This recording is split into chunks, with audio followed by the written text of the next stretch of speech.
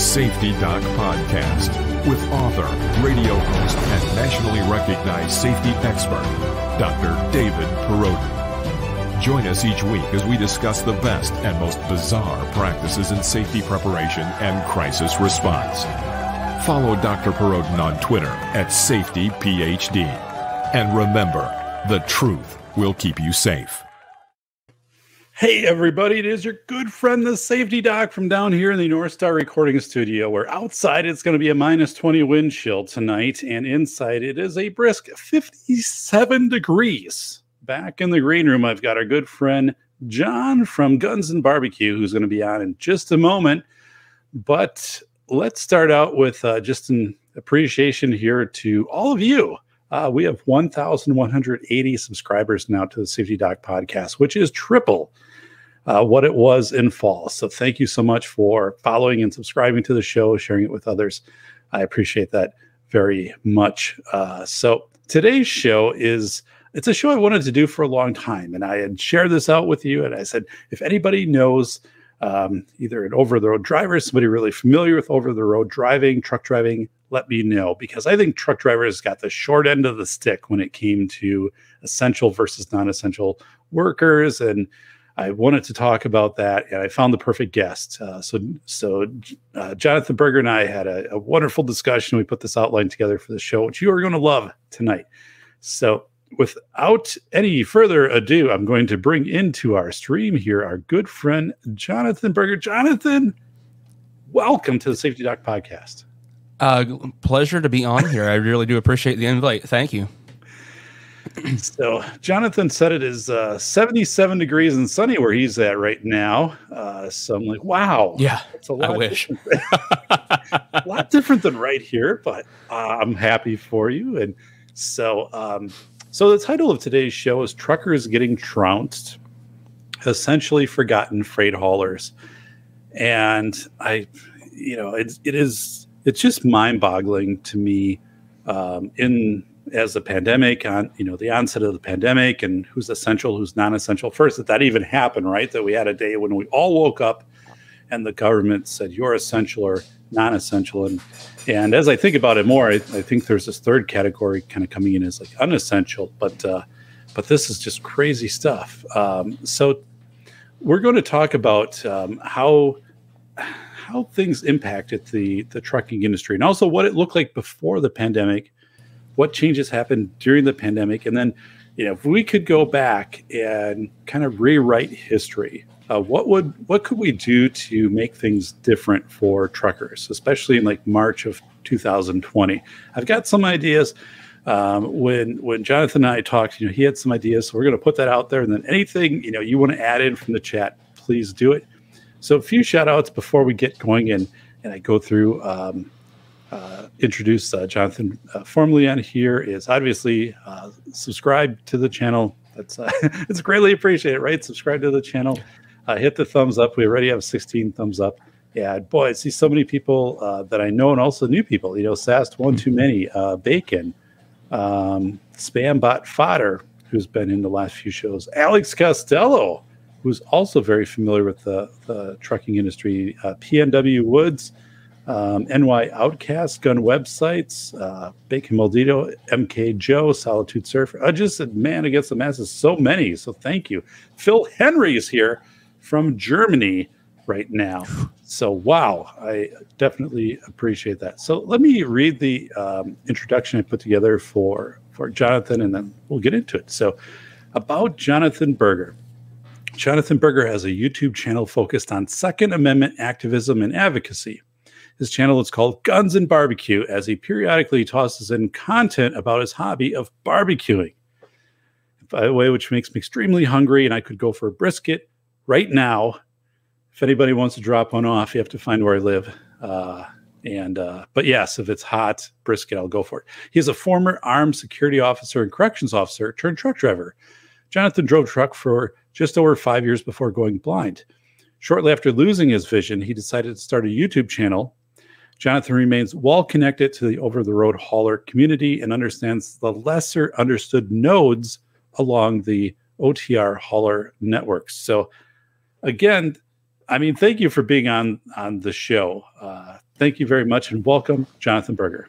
I like I said, I do appreciate it. I'm glad that I could possibly be of assistance. If our phone conversation is any, idea of what is to come, then we're gonna, I think, have a pretty good show tonight.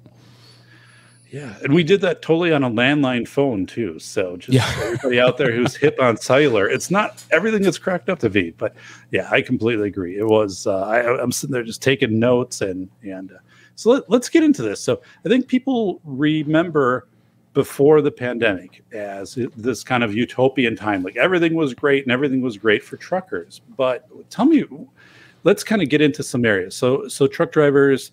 Things like where you eat, where you go to the bathroom, showers, places to overnight park, laundry, stuff like that. What did some of that stuff look like before the pandemic, before kind of 2020?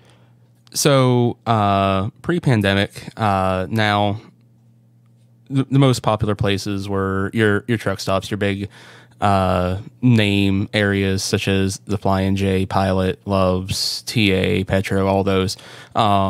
Now, if you were savvy at all, you'd start figuring out where the mom and pop truck stops were, because when you had trouble finding a place to park, oftentimes those were a great place to try and dig out. And plus, man, if you were looking for a place to eat or something, those were definitely going to be your better places to find.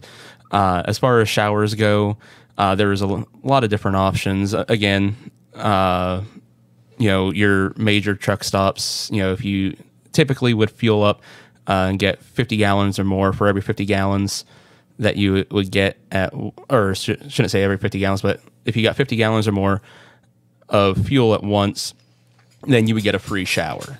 So that's about how the showers work. There are some other ways. Remember being here in Northwest PA, and if I ever had to travel across 80, you go past the Embleton Truck Service Plaza, but right near there was a place that if you instead of turning left towards the truck stop, I guess if you turned right and went up the hill, something about exotic dancers, and they offered free showers for truckers. I never took them up on that. Yeah. So, I mean, there are places for drivers to get free showers. But I was one of those drivers where I drove flatbed. So if I could sleep at my delivery the night before, that's what I was doing. Then, I had to take a 30-minute break at some point during the day normally. And if I could tie that in to stopping and getting fuel, then running in, grabbing a shower and whatnot, just trying to maximize the time. So, when it comes to fuel and showers and whatnot, those kind of went hand in hand for a lot of drivers.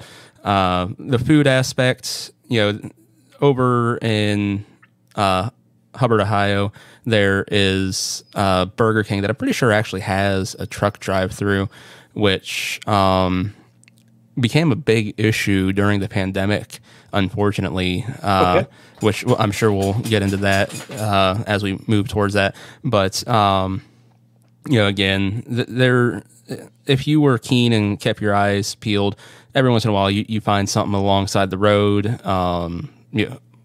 roadside barbecue stands that say, hey, truckers, pull off in here, and, you'd be able to stop and grab a bite to eat. So, I mean, there was definitely options.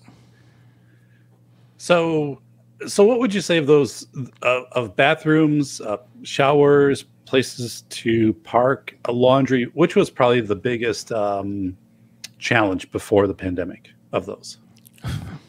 Parking at night. Okay, parking at night.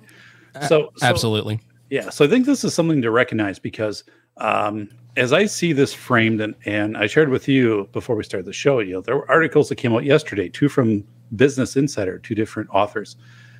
People are kind of looking at and saying, well, here's issues we have to address now with over-the-road haulers and truckers and things like that. But I'm like, there's more to this, right? Because you're saying, before this, we know that there weren't many places to park, or enough places to park, and there were still issues with recognizing and appreciating over-the-road haulers. So before I get on with that, I want to give a shout out here to Spam Bot Fodder. I know with a name like that, you think it's spam, but it's not. I actually know this person. He said, I just subbed to Guns of Barbecue. Yeah, I encourage everybody to go over. Right. And thank you. If a Bacon, if you're in here, or Vanessa, if you can drop the link, or I think MK Joe's already done it. Thank you so much for doing that. MK Joe, I'm going to make that the pinned tweet here. So let me just do the magic I need to do to make that happen here. So thank you so much, MK Joe is a terrific guy. He's actually the one that got in contact with me. He's like, hey, Safety Doc's looking to talk to a truck driver. I was like, well, I'm not actively driving anymore for obvious reasons, but I figured, hey, I'll reach out to you, see if I could be of any assistance, and well, here I am. Yeah, MK Joe's been absolutely great. So I do have it up as the pin tweet from MK Joe. So yes, that is Guns and Barbecue channel. So he needed 140 to get to 1,000 coming into this. So and your channel is terrific, right? So like every night as thank you. I'm working, like I've got 3 monitors in front of me on the right hand monitor. I'm like, is Guns Barbecue doing a show tonight? Yep. Okay, that's on over here. So yeah, I appreciate it, and get over there. Subscribe to Guns and Barbecue. Let's get him to 1,000. And I say that because you're going to rocket past 1,000. I mean, your content is so great. But thank you very much. So let's see if we. So right now. There's something else. It started in 2017. So truck driving before 2017, people are probably familiar with truck drivers needed to keep logbooks of how much they drove, their breaks, and sleep, things like that. That changed in December of 2017. It became ELD, or electronic device. I don't know if it's load device. I don't know what the L stands for. But anyway, trucks that were manufactured after the year 2000 had to have this device on, which measured when the truck was in motion, how much time it was in motion. So tell me about this whole thing of ELD and what that meant for you as a trucker. Well, there's a couple ironic things with the ELD mandate. One, it was a reason for a mass exodus of drivers. When I was driving, which it's been not quite 4 years since I was last behind the wheel of a semi. But when I was still able to drive, the average age of a truck driver was 55 years old. Wow. Yeah. And when you're talking about an industry that is really needing drivers, and mind you, at that time, there was an estimated driver shortage of about 95,000 drivers at that time. Okay. Yeah. So when this E-log mandate came out, you had a lot of drivers that been behind the wheel 20, 30 years said, I don't need no stinking computer to tell me how to run my truck. Right. And they hung up their keys, said, I'm done. And that made a big issue. So while there was a mass exodus of drivers who just said, I'm done, it still made a lot of issues, especially going back to that idea of parking at night, because now, in a sense, you had everybody starting at the same time and you had everybody ending at the same time. And it was a lot harder for guys to run the way they wanted to. Because if you had a hard time of, hey, this load needs delivered at 9 a.m., and with the way the company was setting up your stuff to leave and things like that, if you're a company driver, of course, if you were an owner-operator, you had a little bit more leeway. You can choose your loads, things like that. But with that being said, again, for company drivers, it really congested things, and it got to a point where after that E-log mandate went in place, you had to be in the truck stops by 3 p.m. Well, 3 p.m. Okay. To hopefully be getting a spot. By 4 or 5, you are probably parking along a curb somewhere. So that created a big parking issue. Then the one thing I always like to ask people is, what would you say if anybody came over to your house and said, hey, you need to go to bed right now? Right. You'd look at them like they're crazy. Like, what are you talking about? I'm my own person. I'm responsible for myself. I can tell if I'm tired or not. I can be safe, whatever the heck I need to do. And, I'll go to bed when I'm ready to go to bed. But that's not the way it works for truck drivers. Our government feels that they can just tell truckers when they're tired, when they're not tired, things like that. And the e-log mandate, again, really exacerbated things like that because what a lot of people don't realize is truckers have a 14-hour clock. Once that clock starts, it doesn't stop. And once that 14 hours is up, your day's up. So if you drove 6 hours or 11 hours, because you can only drive up to 11 hours in a day. Okay, gotcha. So you get 3 hours on duty time. And then with that 3 hours on duty time, 30 minutes of that is already eaten up by that 30-minute break that you're going to have to take at some point today. So really only have 2.5 hours free time because the government is like, 30 minutes of that is already taken. Good luck. So there's an issue there. So then when you move into, again, the driving, things like that, let's say I was going from my hometown here in PA, which, like I said, Northwest PA, and I was going to go to Omaha, Nebraska, for instance. That's about a 16-hour trip. Well, if I'm just driving straight through, I'm only going to use 11 and a half hours of my 14-hour on duty time because I've got 11 hours that I'm driving plus that 30-minute break. So you figure plus pre-trip and post-trip, we'll add in another half hour with everything if you're doing it the way DOT technically would like you to do. So you've been up for a total of 12 hours. Now, if you're trying to maximize your time, then what you're going to want to do is try and then, after only being up for 12 hours, go jump in your sleeper berth and go to bed.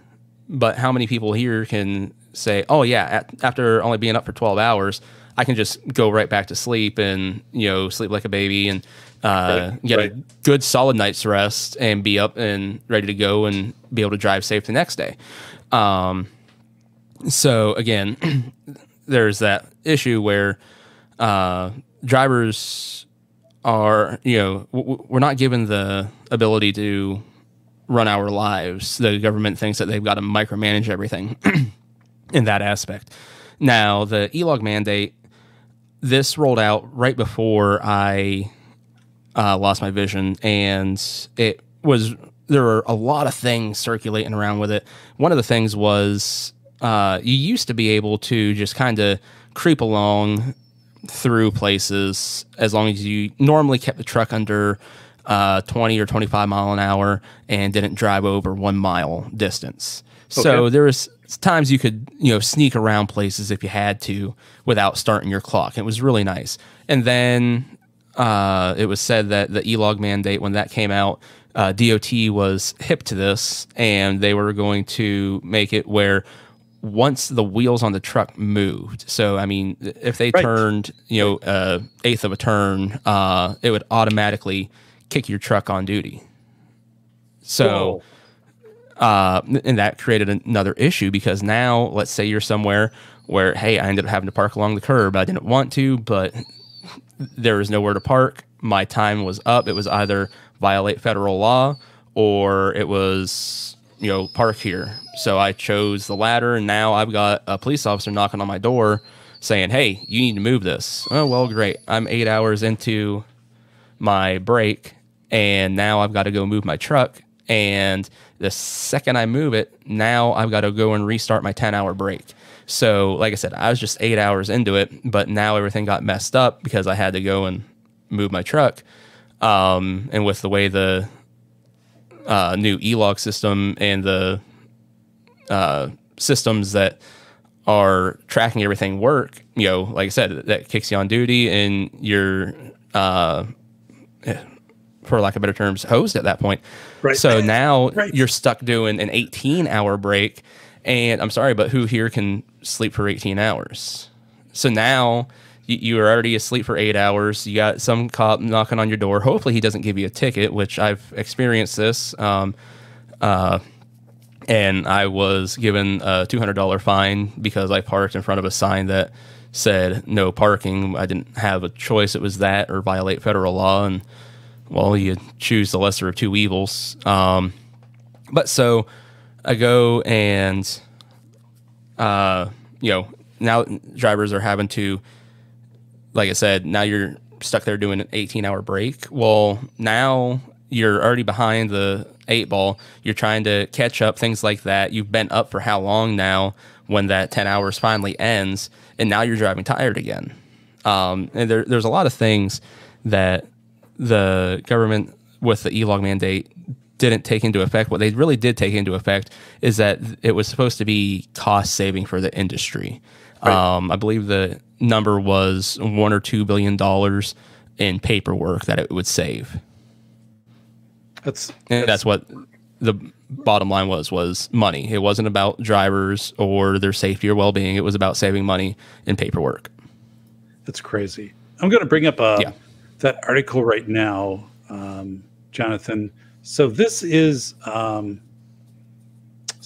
and by the way, people have been posting in the chat and have been asking, hey, how can I subscribe to Guns and Barbecue? And I do have it as the pinned tweet by MK Joe. So just check that out. So thank you so much.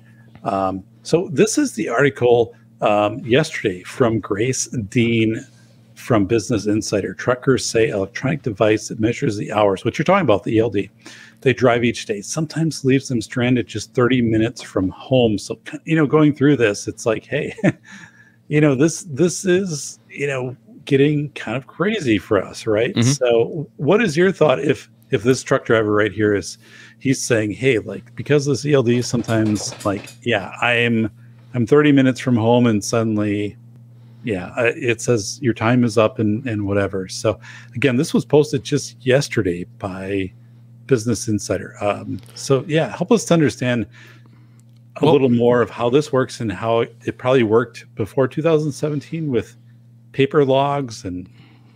Yeah, well, I mean, because even before 2017, there's electronic logs and, excuse me, but the electronic logs that I ran with the company that I was with, they weren't electronic logs in the true sense that they have electronic logs now. I mean, everything was monitored electronically. It was done by the truck. I'd have to go in manually and put in if I was going off duty or sleeper berth, which you still have to do. But there would be times where I would be getting close to home and I'd be like, man, it's going to be really close here. And at least when I was driving, there were some tricks that we could do. A buddy of mine had figured out that, oh, hey, if you pull over and just restart your Qualcomm, which we figured out it took about 7 minutes to have the Qualcomm restart. And then once you hit that button to restart it, you just start driving again. And it's not picking up anything. So we would log off duty and start driving again. And then when it starts getting, if we're still needed a little bit more time, when it starts getting close, pull off on the side of the highway. Hopefully we're at least to the ramp that we wanted to make it to, and do the same thing, restart the Qualcomm again. And normally that could buy you enough time to get home. Now I was fortunate enough where I lived about 15-20 minutes from a rest area. So if I was running that short, I could park at one of the rest areas and have my children's mother come pick me up and take me home, which was nice. And then just, leave the truck at the rest area all weekend. There was other times where I was just like, you know what, I'm going home. And you would just call into your safety department and say, hey, I went to park at the truck stop here, and you'd make it look good. You would actually pull off into the truck stop and drive real slow, because they can monitor all of that with the different sensors that they have on the truck and GPS and everything else. I mean, there's so much they can check out. So I would just pull off real slow and go through the truck stop and be like, man, there is no parking. I had to, I had to violate my hours and go home. It was typically going over by 5 minutes, and sometimes they would give you a slap on the wrist. Sometimes they would take a $100-some bonus from you, depending on who you were and if you were a habitual offender, things like that. I'm really sorry about my dog whining here, but so there was issues like that. And if even today, I don't think that Qualcomm trick that I was talking about works anymore. And Qualcomm's just one of the brands of e-logs. But yeah, I think it was figured out, and that bug, you could call it, was done away with. Right. But for a lot of guys, it's a choice. Do you violate your hours and go home, or do you not? Because at that point, if you're 30 minutes from home, right, you knew a couple hours ago that you probably weren't going to make it, and you're going to stretch it.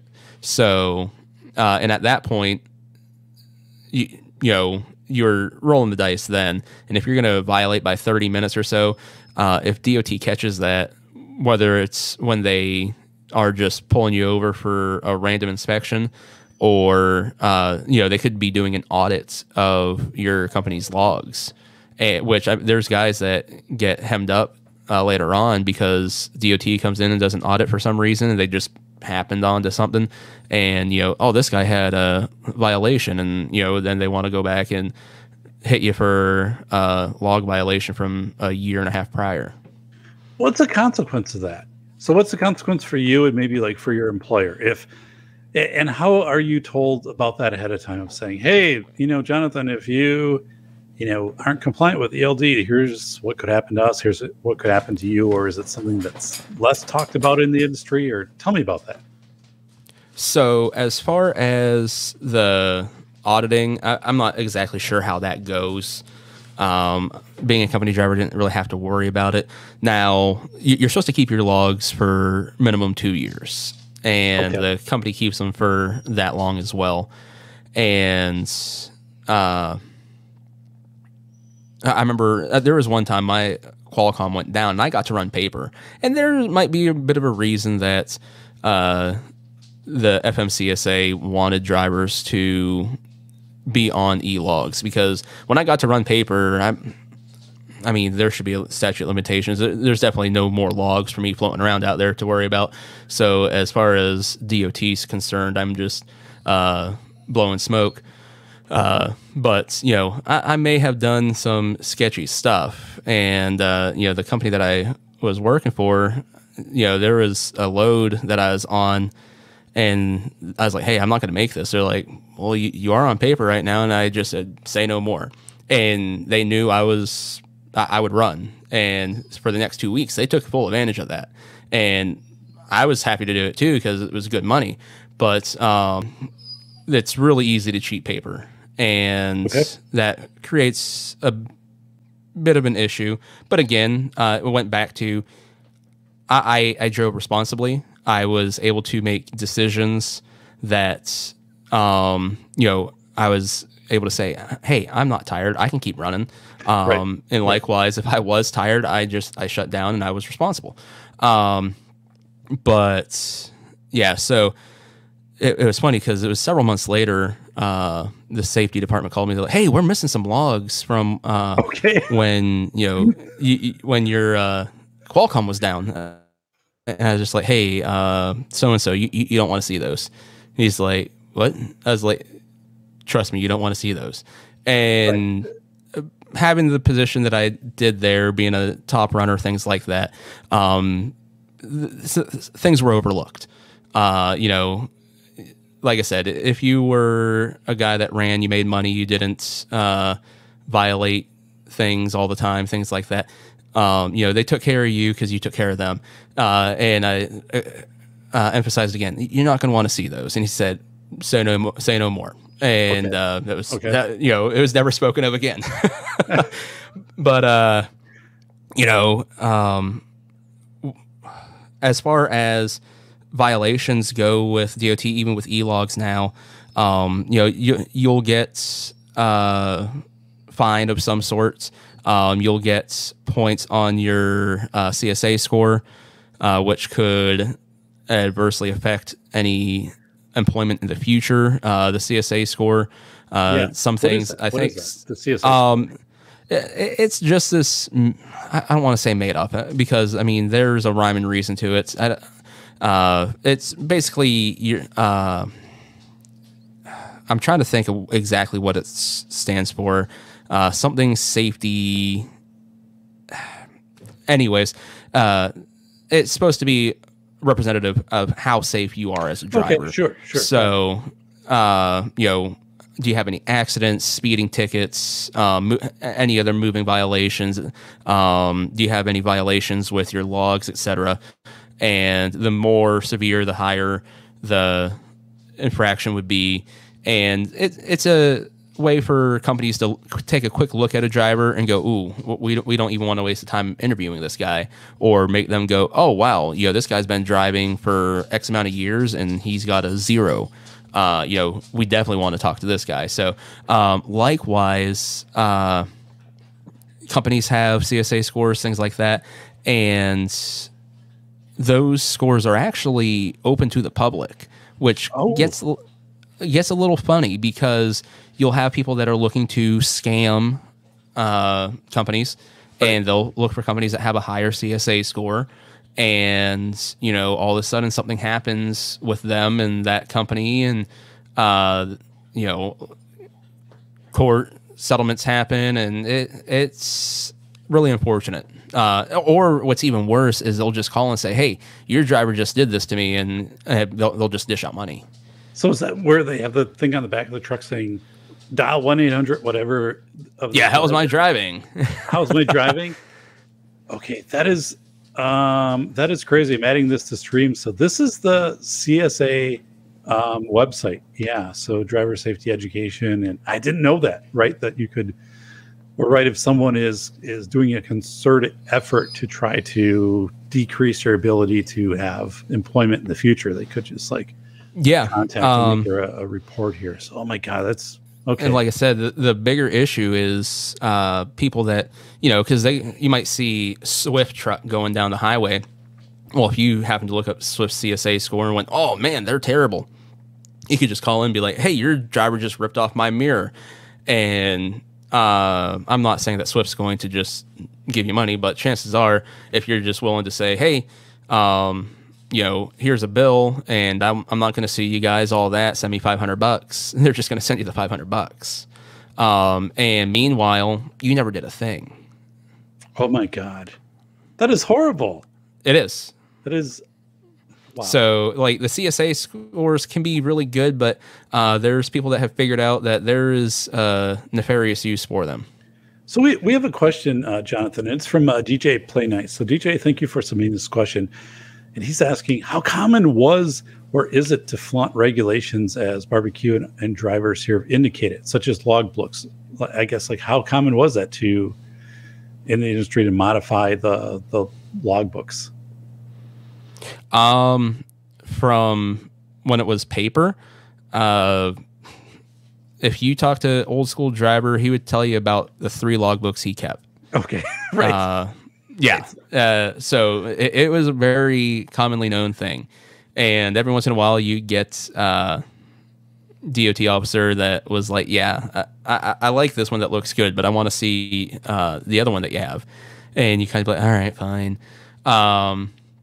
Now, when it came to e-logs, it made it a lot harder to cheat. But at the same time, back when I was still, before the e-logs became what they are today, back when I was driving and the e-logs were what they were, there is still a lot that you could mess with those, where they didn't like you doing quote-unquote edits to your e-logs, but if you looked at my e-logs, I edited all the time. Part of that was just because I would get to a customer and I would get out, get unloaded, and then if I'm waiting on another load or something, I'm just chilling out. And if I forgot to mark myself off duty or something, I'm sitting there on duty that whole time. Then I've got to go in and edit it and make it correct. So there's times where I'm editing to make corrections. There may not have been times where I was editing to, try and squeeze out every last minute that I could to make sure that I made it home. Wow. So 2 things come to mind before we move on to our next section. And one is, have you seen the movie Smokey and the Bandit? Yes. Okay. So yes. And I definitely think, Jonathan, you would participate in that to try to get the Coors, where it needs to go within the set amount of time. All right, so Smokey and the Bandit, and yeah, obviously the Cannonball Run. But wow, okay, so those were the 2, Smokey and the Bandit and Cannonball Run. So let's move on to this is excellent. Thank you so much. during the pandemic. So really, it's kind of March of 2020 is when everything just kind of falls apart in the U.S., right? So it was actually on March 13th, 2020, that the U.S. Department of Transportation issued an emergency relief declaration for truck drivers. And a few things that they put in that declaration is, one is, if you have your credentials and they're expiring, just keep on driving. Like, don't worry about having to renew them. Just keep on driving. Second one was, don't worry about the 30-minute break. If you're driving 11 hours, like, you don't have to take a break. And there were many others, but one of the other things was the 60-70 rule, which I'm not very familiar with, and maybe you can help enlighten us on that. But so basically, I'm going to just kind of encapsulate this from my non-truck driver perspective, but it is March of 2020, the government's saying, hey, truck drivers, like, you can carry more, you can do longer hours because you're an essential employee. And if anything was kind of ancillary, if it was kind of related to medical needs or essential needs, if you're carrying that cargo, go for it. And so I'm looking at this and saying, okay, like, what I want to get from you right now is just what your perception was of that for 2020. And then, the thing is, this really strikes me because I did a search, and I'm trying to find, like, so what was happening in 2020, March of 2020, for truck drivers, like, from the government. And I only found one article, and it was from Arizona, where Arizona took two waysides that had been closed, and they started them back into operation and limited hours and said, hey, truckers, come here. We've got bathrooms. We've got some food for you and stuff like that. But I'm like, holy smokes, like, that's completely insufficient. Yeah. But anyway, I want to get your perspective on what changed during the pandemic. What then were truckers, I don't know, either allowed to do or told to do? And then we're going to kind of break. And also, like, what changed as far as, like, places to eat during the pandemic, places to use the bathrooms, places to use a shower, laundry, lodging. So tell me about when the pandemic. What happens then? So you brought up the hours of service, the waiving of the 30 minutes break, all those things. And it's ironic that the government waived those things when those things are in place because they're supposed to be. I'm really sorry about that. Well, it's okay. It's okay, man. Let's say we have pets. We love them, man. Yeah, so they're all welcome. But all those things are supposed to be in place as safety measures. But this happens, and those things are no longer safety concerns. That in itself seems a little contradictory. As far as sorry, what? Okay. Oh yeah, completely. Like they're saying, we have these ELD, and we have these restrictions in place, or these guidelines, these mandates. And by the way, we're going to waive those during a pandemic. And part of it was like, right, so it's fatigue and all of these issues. And it's like, no, just like so I just found this huge irony, right, that all of these efforts to increase safety were relaxed during the pandemic, and nothing kind of put in place then to replace that or bolster safety. But yeah, that's it. And so please, like, tell us about how the 30-minute rule changed, a 60-70 hour rule, what that means. And the ironic thing is, because if you're going to use the excuse of, oh well, there was less vehicles on the road, we didn't have all the other drivers, which I had a safety director that used to put it to us this way, and that is, you're a professional.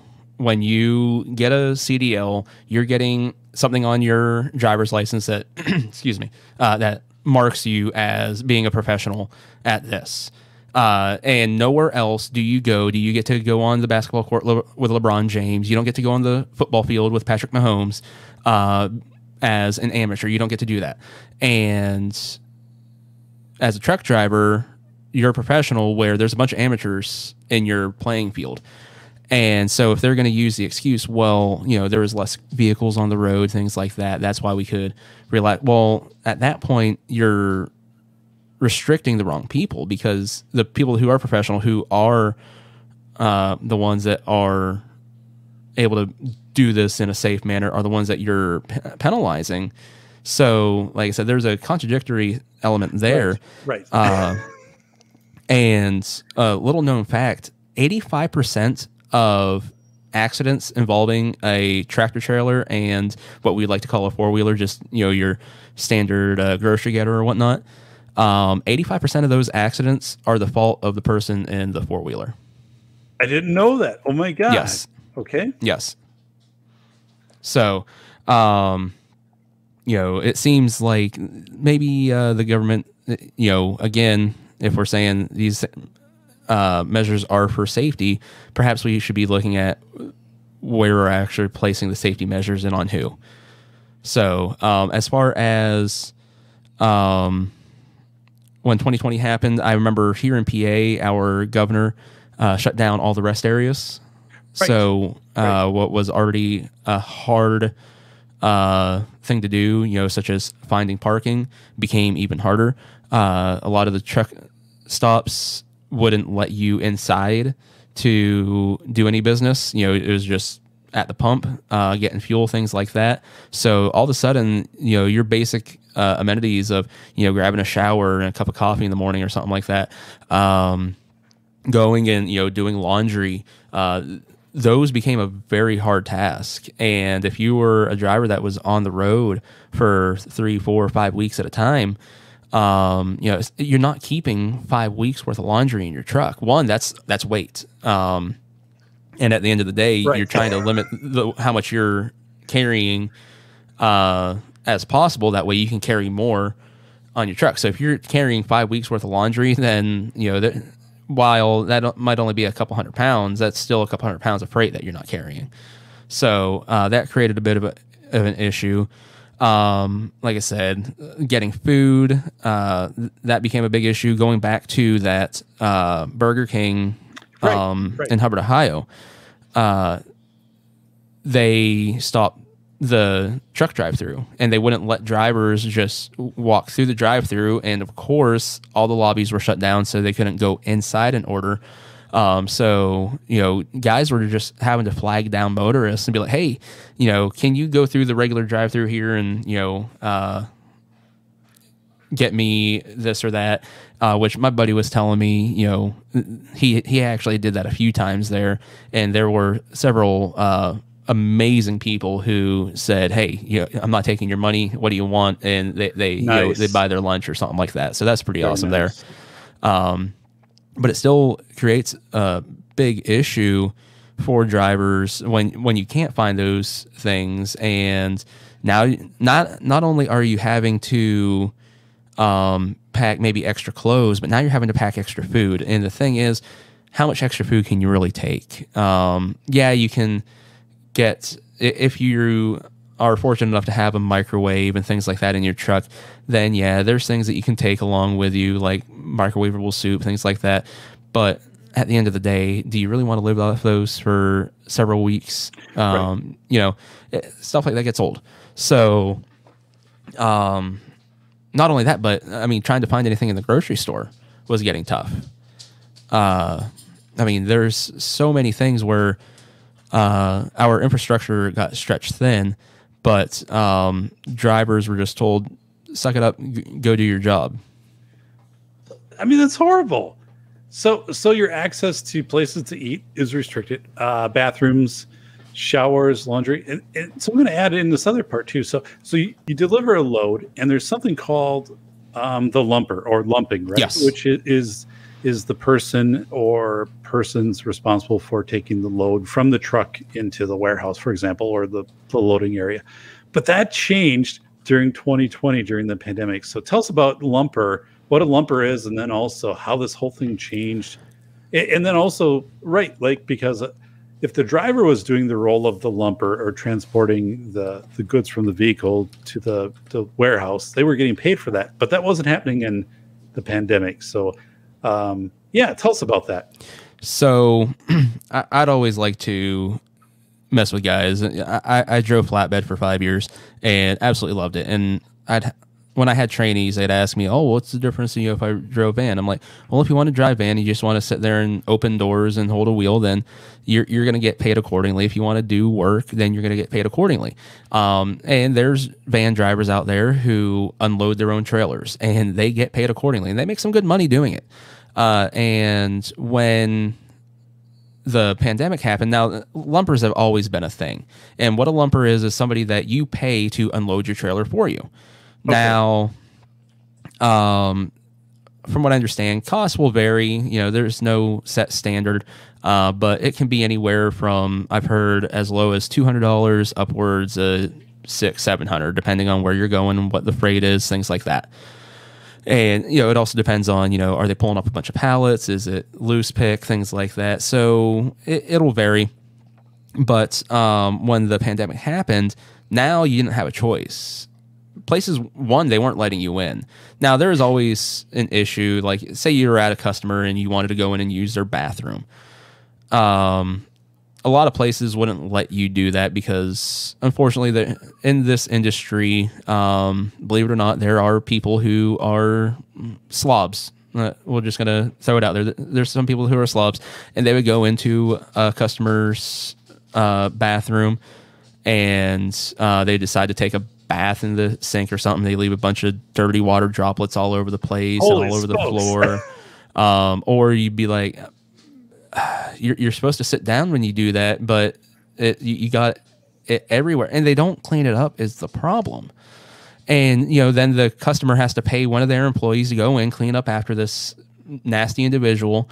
And so what their solution would be is, all right, no more truck drivers using this bathroom. And so that became a problem even before pre-pandemic. But once the pandemic happened, even the places that were nice enough to let you use those facilities wouldn't let you. And then going back to the lumper aspect, the places that would allow you to unload your own truck before, because again, we'll just say an average of $400 for a lumper.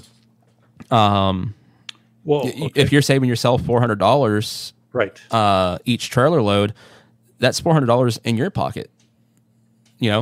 So now you're having to go and you don't get that choice. It's just, you're going to pay that lumper $400. You don't get to unload your trailer and you don't get a say in it, which there's some places pre-pandemic that were like that. They're just, you'd have to pay the lumper. And at that point you'd have the choice. Well, I'm not paying the lumper. I'll just take this load back. Or you just say, all right, well, I'll pay him this one time and I'm never picking this load up again.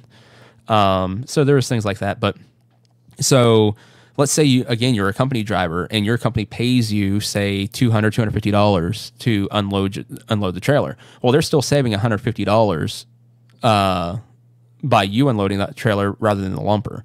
Well, if they've got to pay the lumper $400 now, well, guess who's not making that $250? That's the driver. Right. The driver. Absolutely. Now that's not only are you without amenities, you're having trouble finding food. You're being told all these measures that are for your safety and everybody else around you. We're just going to waive because the freight getting from point A to point B is far more important than your safety. Now you're losing income, and for some of these drivers, they would unload 3-4 trailers a week. So you're talking somewhere between $750 and $1,000, right? That they're losing out of their pocket a week. So that's something, Jonathan, if I'm correct. So during the pandemic, places were saying stay in the truck, because if you come over here, then we don't know, mm-hmm. or what we're being told by our safety folks for cross contamination and things like that. So they're saying stay in the truck. You're like, hey, so this is $1,000 out of my pocket this week because I'm being told to stay in the truck and someone else is taking the freight off. Oh my God, that's crazy. Well, and the crazier thing about it is, literally what they're telling these drivers to do now is you back up to the door that you're supposed to be going to. You'll get lined up with it and whatnot. You'll go open your trailer doors, leave the bills of lading on the floor of the trailer, back up to the door that you're supposed to be bumping now, bump it. Then you have to call in and say, hey, I'm ready for you guys to unload me. And then they'll unload you, do all that fun jazz. and then they just leave the bills after you're all done getting unloaded, signed, and leave them right on the floor of the trailer.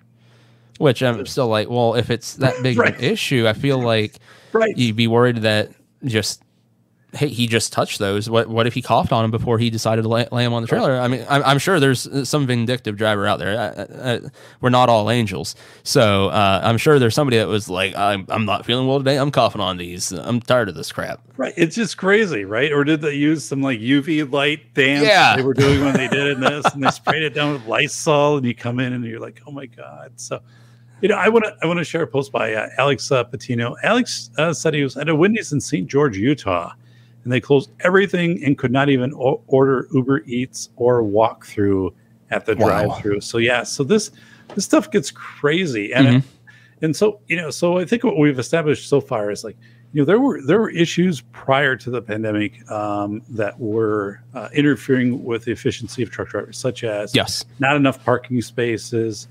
Was one, the ELD system, which electronic device. So monitoring when the truck was in motion, that went in place in 2017.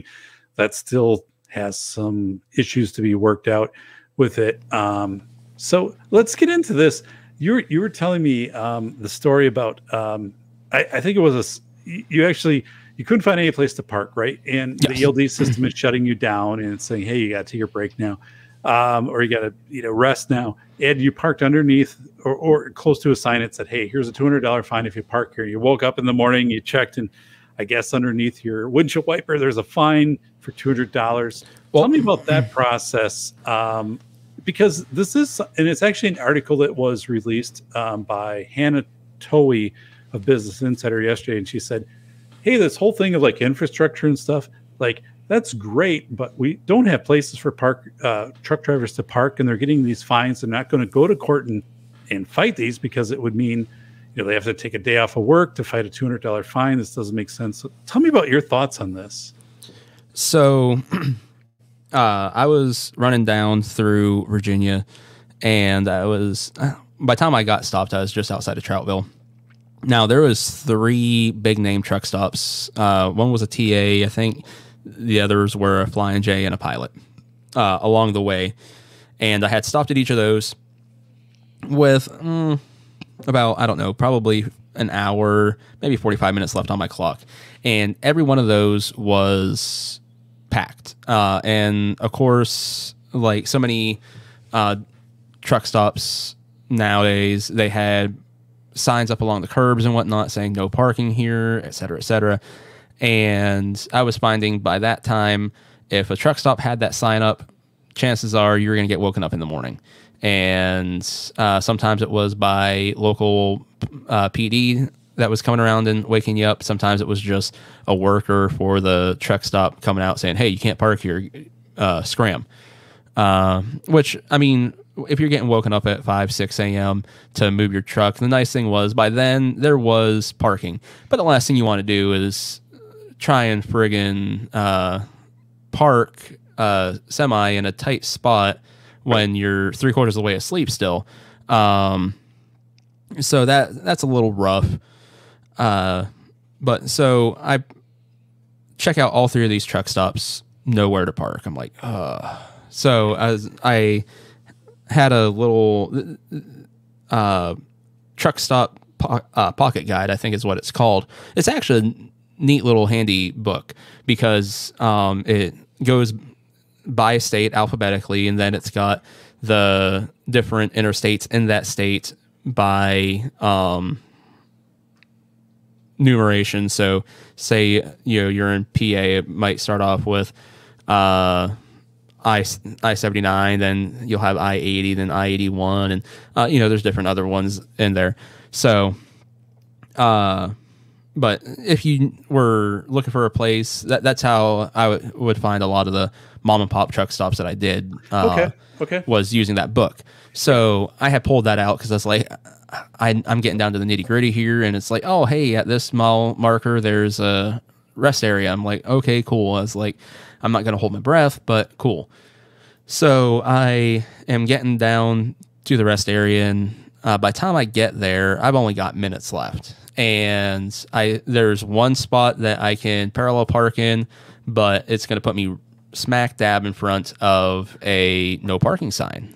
Well, I've got two options. I violate this local ordinance, right, or I violate federal law. Okay. Which one has more weight?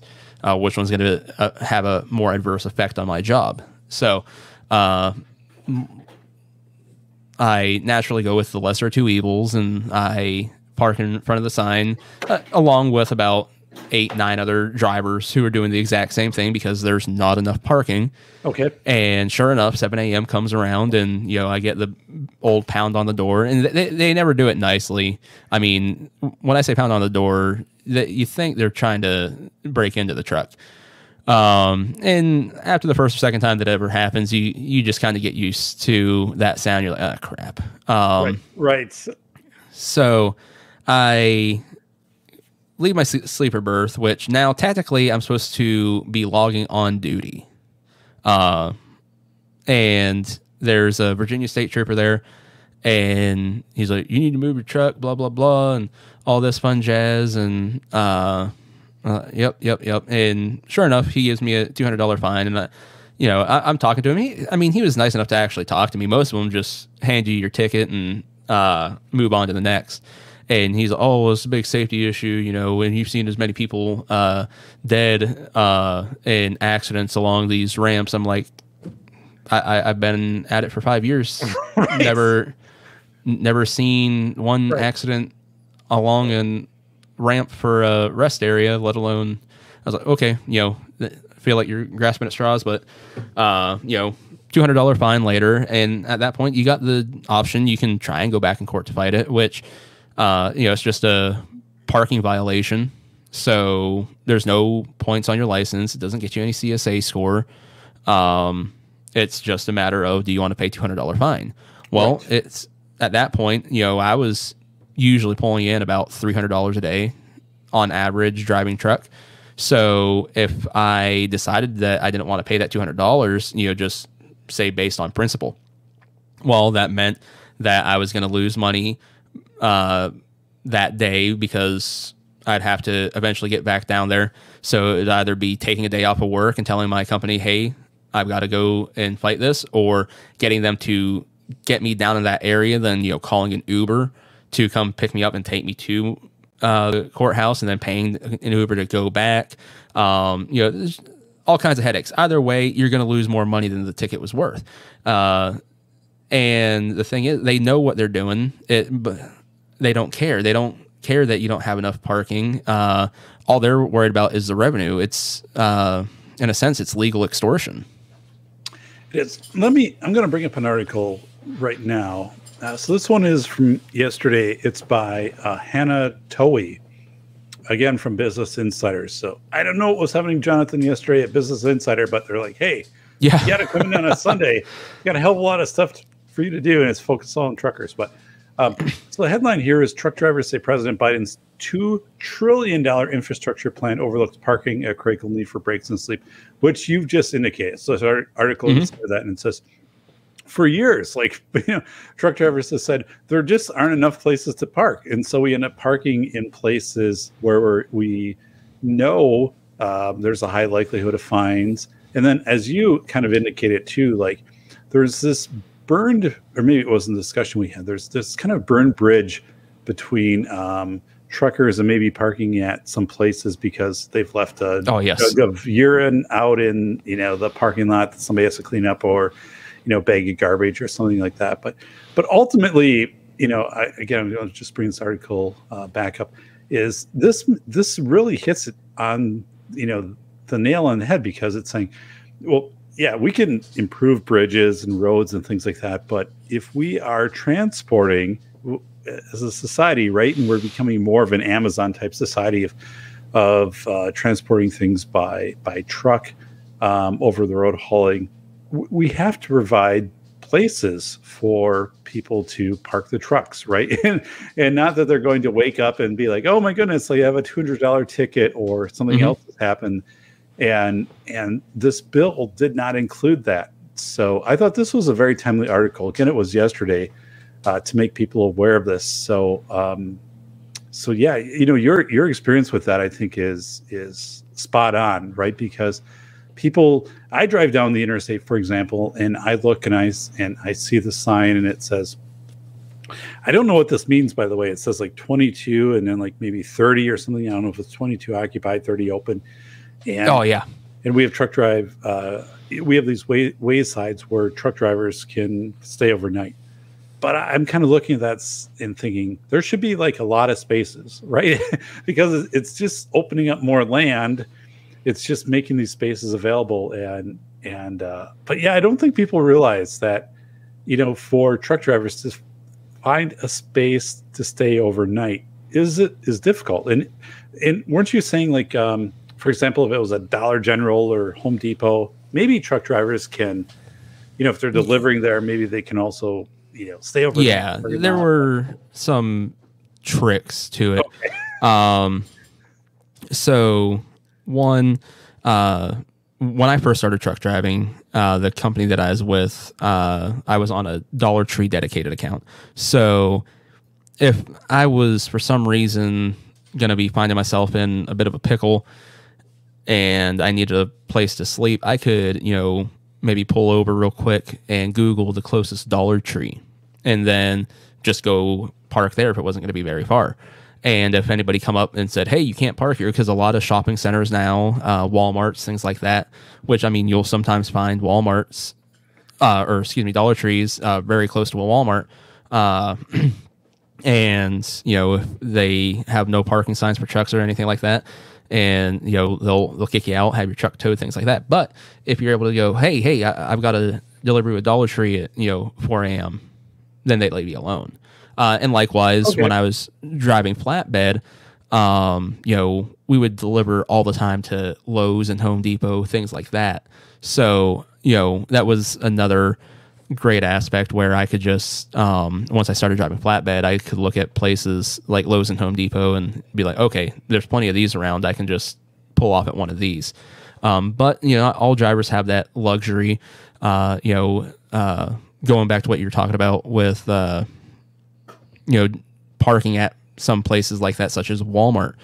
Unfortunately, like I stated before, some drivers are slobs and they were leaving bottles of urine and bags of trash and things like that just in the parking lot right next to where they had parked. And again, Walmart's got to pay somebody to go out and clean that mess up.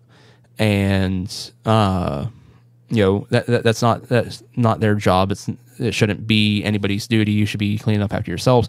So that's another aspect where we as an industry really hampered ourselves. Okay. So that was before the pandemic. So these things was frictional to stay in some of these areas overnight.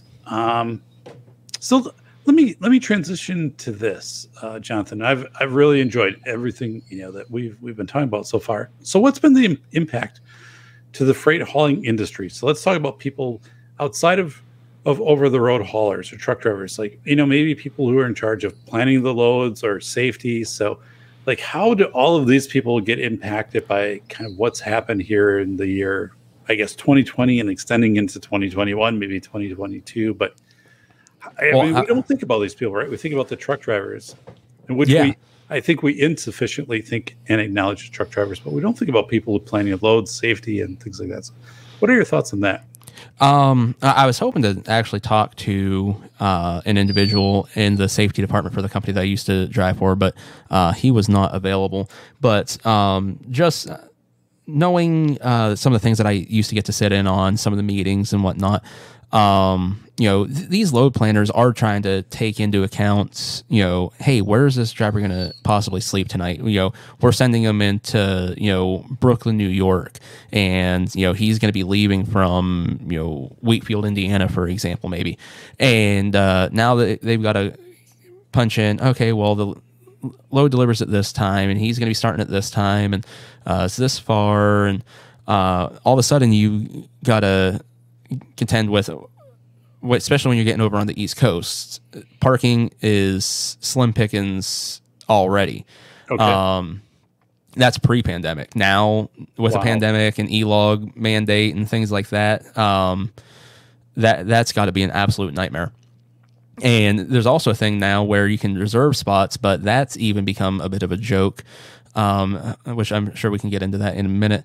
But so for these load planners and safety directors and terminal managers and whatnot, it has created it's just a bigger headache for them, having to make sure, are we going to be able to get our guy into an area where he's going to have a place to stay and be safe? Are we going to be able to, maximize his or her earning potential this week because we're sticking him or her on this load, and there might not be a place to park for almost 200 miles until they get there, so they're gonna have to shut down 4 or 5 hours early and then go finish out the rest of that load the next day, which then that's 4 or 5 hours off their clock the previous day and the next day. So at that point they're losing an entire day's driving. That's crazy, right? So it just doesn't make sense. So like these rules were put in place because, right, the assumption or reality was that some truckers would just drive, and not sleep, and then fatigue would set in. Yeah, and that's something we talked about too. Is people might look from the outside at truckers and say, "Well, you're just behind the steering wheel, right? You're listening to the radio or podcast or whatever. It can't be that consuming of your mental energy or physical energy." But it's like the reality is, you're needing to monitor and make decisions nonstop. It's this thing called, I interviewed for my book, The Velocity of Information, Linda Stone, the vice president of Microsoft.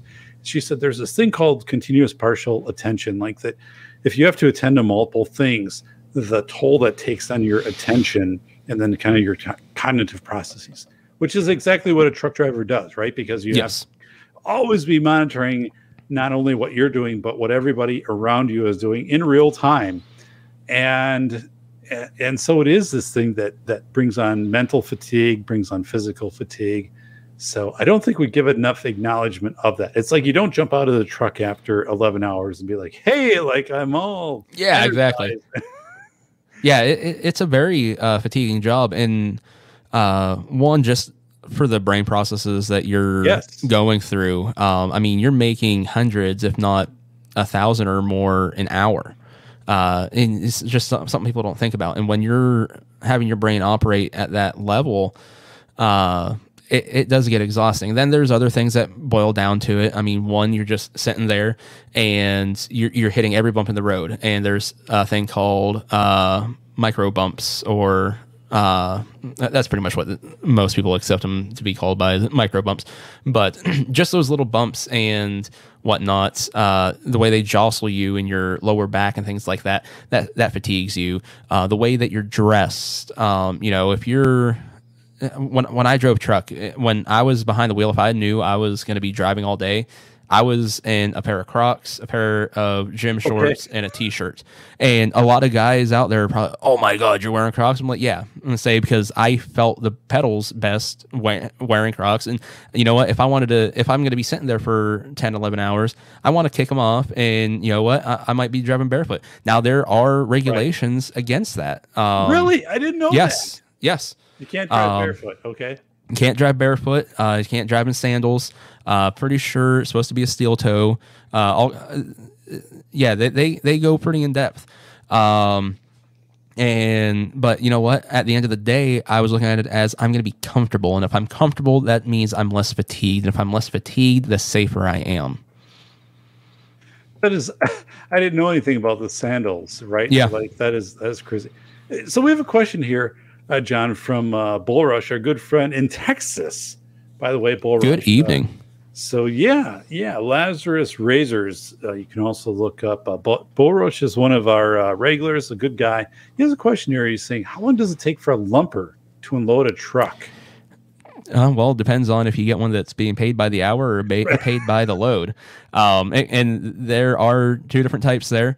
But if you're getting one paid by the load, they can have you unloaded in 30 minutes sometimes. Okay. And then there's others, you're going to be sitting there 4 or 5 hours. So really, that seems like a long time to unload a truck, right? Yeah. I mean, to me, it does. 4 to 5 hours. So yeah. So and during the pandemic, if you were out in 4 or 5 hours, that you were doing pretty well. From what I heard, there was a lot of guys, they were getting stuck at some of these places upwards of 10 hours because these places didn't typically have lumpers. So now they're getting lumpers into place that never been there, and they're trying to figure out everything and where to put stuff. And there was a whole fiasco there. And then once they get you unloaded, well, you've been sitting there for 10 hours, and technically that entire time that you're sitting there, you're supposed to be on duty. So now you have no time. They're like, get out of here. And you're like, I can't go anywhere. I'm stuck. And they're like, well, tough crap. You can't sleep here. So now you've got to violate your hours again. Your ELD, right? You have to violate that. Okay. To go find a place to sleep. Now, I was always a little bit smarter than the average bear. If I was going to be sitting anywhere that long, I would go and log into my sleeper. Because if I'm just sitting there, then what's it matter if I'm sitting in my driver's seat or if I'm sitting in my sleeper? And I actually did have this conversation with a DOT officer the one time, because he's like, what were you doing here? I was getting unloaded. He's like, oh, well, that's a violation. You're supposed to be on duty. I was like, but I wasn't there. I was in my sleeper, sir. I was like, if I'm in my sleeper, I've got to log that I'm in my sleeper, correct? He's like, yeah. I was like, well, that's where I was. I was like, which is sleeper berth time. I was like, I can't log on duty sleeper berth. There's no such thing. And he looked a little perplexed. And I was like, so which one do you want me to do? Because I was logging where I was. And so he decided, not, I guess, if you want to say that he's being nice or something, he decided not to hit me with a fine or anything there. But yeah, it gets a little hairy. And like I said, during that pandemic time, especially right after all this started, and places were letting no drivers in, and they were getting lumpers for the first time. I heard multiple stories about guys getting stuck at places 10, 11, 12 hours. That's crazy. Yeah. So during that time, you're not getting compensated. Would that be correct? So you're supposed to be able to get detention time after 2 hours. But the problem is that is supposed to only be if they haven't started on you yet. Once they're unloading you, once they're unloading you, you're not supposed to get the detention time. It's kind of goofy with the way it works, and it can be different from company to company and things like that. Okay. But and it depends on what your company has in place with that customer, and it's tough. But technically, you can sit there for 2 hours and you're not going to get anything.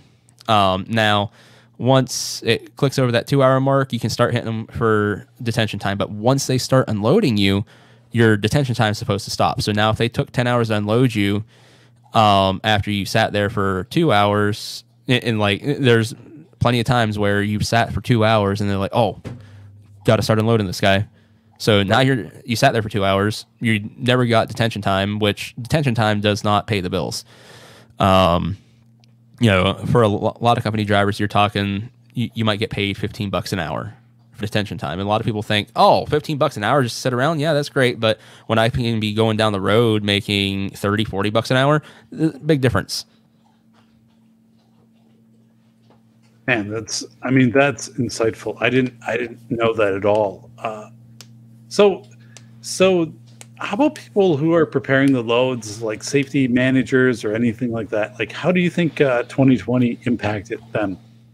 Well, I mean, one, there was like I said, for me, I drove flatbed. So just thinking back to the company that I worked for, construction materials, things like that, all those things got put by the wayside. So I know that freight went way down for flatbed companies. Likewise, if you had dry van, freight was way up because people were, hey, wherever we can get, toilet paper or this or that, especially if you're going and pulling out of the ports and whatnot. A lot of that stuff became a big factor.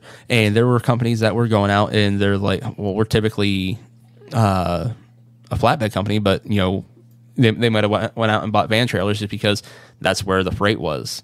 So now you've got load planners and driver managers and whatnot planning out trips for what is an industry that they really don't have a idea for. If they were a flatbed company before, they're going and maybe dipping their toes into the water of hauling food. Well, now you got to figure out where are you going to be getting this stuff from? Are you going to be trying to create accounts, which I have no idea how that would work out in the middle of a pandemic. Right. Are you going off of the load boards and things like that, which, they're taking a lot of times 10 or 15% of the load right off the top, which if you're a big company, that might hurt you a little bit. That might not. Depends on how you want to go about everything. So, it really goofed everything up because, if the stuff that you typically haul was deemed, well, in this sense, not essential, but you're still an essential worker, as the government likes to label you, then it was either you're floundering because you had nothing to haul and you got to figure out a new way to make money, or you adapted and you went out and you bought a new trailer to just hopefully pay the bills. Man, that is crazy. That is crazy. So, Jonathan, let me ask you this. So, back in March of 2020, so everybody woke up in the morning, right? And we'd either been deemed essential or non-essential. Like that had just happened, which is something weird. Like, we don't hear a lot about that today. And I think it's something that's going to be with us forever. Like we'll make the career decisions and all this, and even, kind of use some umbrage, based upon, hey, I was essential or non-essential. But so, truck drivers got deemed essential, but in my opinion, right, like I believe they were greatly underappreciated by government and Americans during the pandemic. Actually, I'm running for political office in my city. And one of the things we have an interstate which abuts our city is, I want to say we need to be more, or not more, but we need to have an informed approach of how we can support our over-the-road haulers that interface with our communities. Like I'm completely on board with that. But so anyway, we had parades for nurses and doctors and other, healthcare workers in my city too.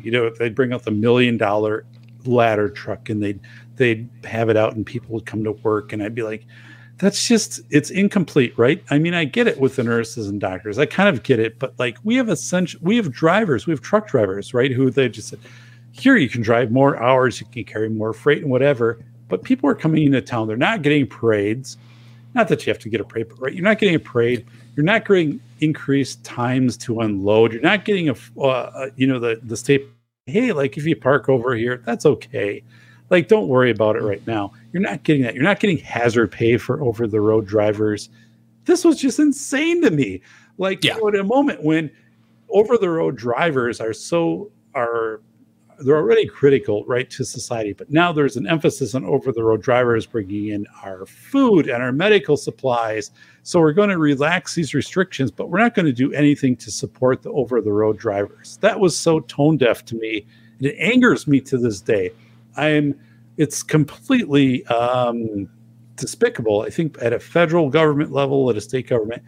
One of the things I want to mention is the state of Arizona. So I did some research on this, and I'm like, what did states do to support over-the-road drivers? And Arizona opened up 2 truck stops that have been closed, have been shuttered. And they said, truckers, come here. We're going to give you, we're going to keep the restrooms open. We're going to do food. We're going to do some, basic necessity supplies for a few hours a day. So I'm like, well, at least Arizona did something at 2 waysides, which have been closed. Nobody else did that I could find.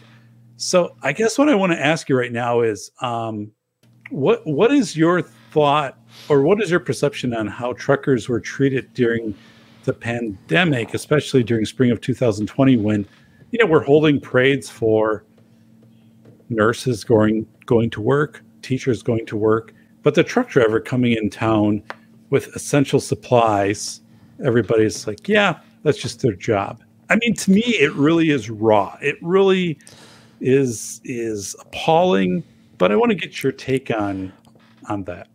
Well, honestly, I truly believe just with the way truck drivers are treated in general, should really be appalling to anybody that wants to look into it. I can recall driving into one town up in New York. I don't remember the name of the town or anything, but when I looked at my local directions, it said, do not turn on to any other streets except the one that you're supposed to turn on, because you will immediately get pulled over and get a ticket. And as soon as you enter the city limits, sure enough, all of a sudden there's a car that appears behind you, and it's local police department. And whenever a truck enters their city limits, all of a sudden they're tailing them. And if you make a wrong turn, they're gonna nail you. Multiple drivers I talked to going to this customer that ended up, turning like a street too early or something. And there would be times where you turn on the right street and they still pull you over. What are you doing? I'm like, I got a delivery right down here. And, there's another aspect of, truckers can't idle their truck for longer than 5 minutes. No kidding. Yeah, right. Yeah. Tell us about that. And I realize this might be a little bit of a long detour to get to your question about how drivers were treated during the pandemic, but I think it's important to point out how drivers are treated even pre-pandemic. And so by federal law, you can't idle a diesel powered vehicle, I think over 10,000 pounds, if I remember correctly, something like that, for longer than 5 minutes. So there's all sorts of laws going into place all over the country where, if you got an animal in your car, you better have that car turned on with the air conditioner going, because somebody's going to otherwise come over, break your window out and rescue your dog. And I'm not saying that that's acceptable or anything, but the idea that a dog is treated with more forethought than a truck driver, because at the end of the day, especially now, you're having to sit in the truck. You're not getting out. You're not going into an air conditioned warehouse, which not all of them are air conditioned or anything. But you're still not going into a warehouse or anything. You're having to sit in the truck. And if it's, let's say you're in Miami in August, well, great. You're looking at 110 degrees with 100% humidity, and you get to be told to sit there with no air conditioner and let's have the windows down or something, I guess, because that's going to make a big difference. It's awful. And likewise, you can come up to Pennsylvania where I am right now, and temperatures just the other day were -6, -7. Holy smokes! Okay, and you're supposed to sit there without any heat. And they say, oh, well, you got a bunk heater. Well, that bunk heater does not warm the entire cab of the truck. The bunk heater is called a bunk heater for a reason, because it just really meant to warm the cab. Likewise, the bunk heater can double as a cooling unit and be an air conditioner. But again, air conditioners only cool off the outside ambient air. So if it's 100 degrees out, well, if that's not getting any way to charge or anything, it's only cooling so much. And again, it's only really meant to cool your bunk, not the entire cab of your vehicle. And Jonathan, isn't it where California too is also saying that truckers have to have like electric? It wouldn't surprise me at all. They can't use like generators to do the cab cooling. It has to and that's probably talking about APUs, which are loud and noisy. And honestly, I think a lot of companies are getting away from those because they take a lot of maintenance. And they're finding that they're just not worth it with some of the other offerings today. Like the bunk heater that I actually had when I drove, federal law actually gave us a 400-pound weight allowance, so I could actually weigh 80,400 pounds with that unit on my truck rather than just weighing 80,000, which was pretty nice. But you also had to have this special little card when you got pulled over by DOT, because if you weighed 80,400, guarantee they're going to pull you in. But then you get to give that to them and be like, well, no, I'm allowed. I got this on my truck. And they go, oh, okay, see you later. But so, now moving on to the pandemic, right. You still got a lot of issues where drivers are mistreated. People will take for granted the sacrifices drivers make, being gone for weeks at a time away from their family, their children, their friends, pets, any semblance of home. Then we were sitting there saying, hey, so New York City still needs stuff. Los Angeles still needs stuff. Chicago still needs stuff. Absolutely. Right. All these hotbed areas still need stuff. And then we're going to make you go and sit in these areas, and you're not allowed to get out of your truck. But by the way, these are like the worst areas you could ever go. So you're going to have to sit there, and you're going to have, the windows down or something, if you want to stay cool or hot, whatever it is out at the time. And, then you're going to get going down the road, and what are you going to do? You're going to fire up your air conditioner or your heat, and you're going to recycle the air. So now if you did happen to catch anything, passing through the air or anything like that, or, somebody brought you your bills, or, the guy that last touched your bills, maybe he was positive and just doesn't even know it yet. So now you go and you touch them, and you're touching your steering wheel, and you touch all the knobs, and next thing you know, again, you cycle on the air. Now it's blowing all over your cabin, and just terrible things. I mean, truck drivers were treated like a petri dish. No, absolutely. And I think this is the point to underscore right now, right? And be like, this is insane. We get to this point of, especially March 2020, but, ongoing from that. And yeah, I mean, all these things coming out from the government of different decrees, and $300 a week or $600 a week, I don't know, extra unemployment, right? Yep. That wasn't there there wasn't hazard pay for over the road truck drivers. Yeah. And that to me is appalling. And, had that been put out there, I don't think really anybody would have been like, oh, yeah, that's just crazy to do this over the road truck driver, like this bonus. I think people would have been like, yes, like they deserve it. Like this is well warranted. And so, yeah, I mean, you brought that up, and I'm looking at this and saying, yeah, this, how in the world? I'm still stunned at the fact of, in a forensic ability to go back and to analyze, spring of 2020, how truck drivers are basically we offloaded all of our responsibility onto them as a society. Yes. And we just said, just do this. and I'm like, how in the world? I mean, it's just shameful to me. I'm beyond appalled by it, because, I have much respect for truck drivers. And then also when we needed them, I guess, I don't know if it's the most, but I mean, it was portrayed as the most, nothing was being done, right? We had Arizona, who opened up 2 waysides, which had been abandoned, and said, you can come here and you can stay here, and we'll open up the bathrooms and whatever for 5 hours a day. And that's it. And I'm like, where in the world are, government coming in with National Guard resources or states and saying, here are waysides, truckers come in. We're going to provide you a hot meal, a shower, clean restrooms, food, some basic medical, and some other things. Like, we are going to do that. Absolutely. And none of it was there. And John, so this it just keeps hitting me on both sides of my brain of like, how was this allowed to happen? And I don't know. I'm really sickened by it. So that's one of the reasons why, like I said, today isn't the end of this. Like as I said, I'm running for city council. We have a major interstate that runs through our community, and I'm like, this is just not acceptable.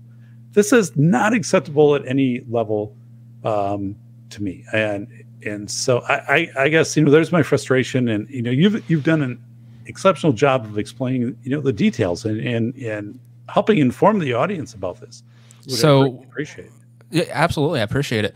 One of the things that I remember happening was, we need to have special shopping hours for elderly because they're at high risk, things like that. So if we open up the store early for these individuals so they can, an hour or two before everybody else gets in there and gets their COVID germs on everything, then we can, make it a little bit safer for them. Well, why wasn't that ever an offer for truck drivers? Hey, we're going to open up the store at this time. If you drive truck, show up with it or something like that. You show your CDL at the door, right? And you're coming in and you're getting the amenities that you need. No, absolutely. Because right, it would be these things like, at the start of school year. I remember if we go to like some fast food restaurants, like if you can show that you're a teacher, like you'll get a free value menu and stuff. I'm like, how in the world, right? I mean, Jonathan, right? I mean, if you show an identification and say, like, I'm an over the road hauler, right, that you wouldn't receive these things. And not only that, I think that's the bare minimum.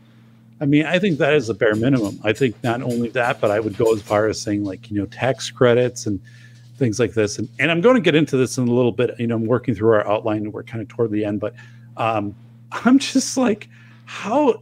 And for truck drivers to keep doing this as society basically turned their back and said, you're the essential employees that we offloaded all of our risk onto, just do your job, I think is appalling. It's just sickening to me. So I'm like, just thank you, truck drivers, thank you so much for just not saying, hey, like society doesn't appreciate us, like we're going to fold. They didn't do that. Like they just continued to do their job. And I'm on a few levels. One is I'm absolutely appalled by that in March of 2020, the federal, government, the DOT didn't come out and have these things saying, we are going to put in place waysides, which we will maintain specifically for over-the-road drivers. And we will have, of course, bathrooms. We'll have a laundry facility. Like we'll have these things available at these waysides. And then, the communities wouldn't also, respond to this and say, we are going to do you did parades for nurses, like every day, nurses and doctors, like we're not going to do an essential workers, truck drivers parade, like they should have done that. I believe it should have been done. And so I'm looking at all of this and again, like it just really it frustrates me because I'm looking at this and saying, one, it's wrong from a political standpoint, and also organically that communities didn't rally around this. I mean, how many videos did we have on TV in March and April of 2020 of here's this local, community club and they're knitting masks or they're making masks for people. Like, okay, I get it. But like they weren't doing anything for truckers, right? Like truckers coming into the community, they weren't assembling, like, here's a hot meal for truckers, like, here's whatever. Like, none of that was, I never saw one article about that. No, never. And I'm like, so I'm going to shift us right now. So let's talk about this. So let's say if we have this magic time machine, and it's probably made in Pennsylvania because they make all the really cool stuff. But that's right. I'm assuming this is made in Pennsylvania and not in Wisconsin because it's too damn cold here to make anything right now. It's like minus 18 degrees and just getting colder.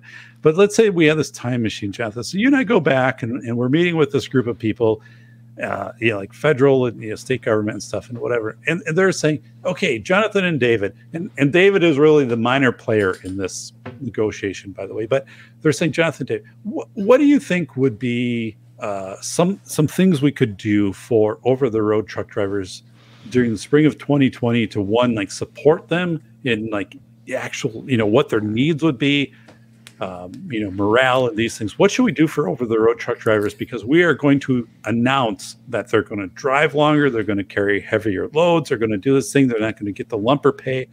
What can be some ways that we support over-the-road truck drivers? I mean, and they're like, okay, Jonathan, it's your turn. Like, what would you say to that?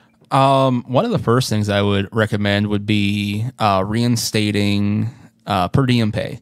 Now, under Trump, one of the things that he did when he did his big tax revisions and whatnot was he eliminated per diem pay for company drivers. And that was actually a pretty big deal because that was about $60 a day that a driver could write off on his taxes at the end of the year.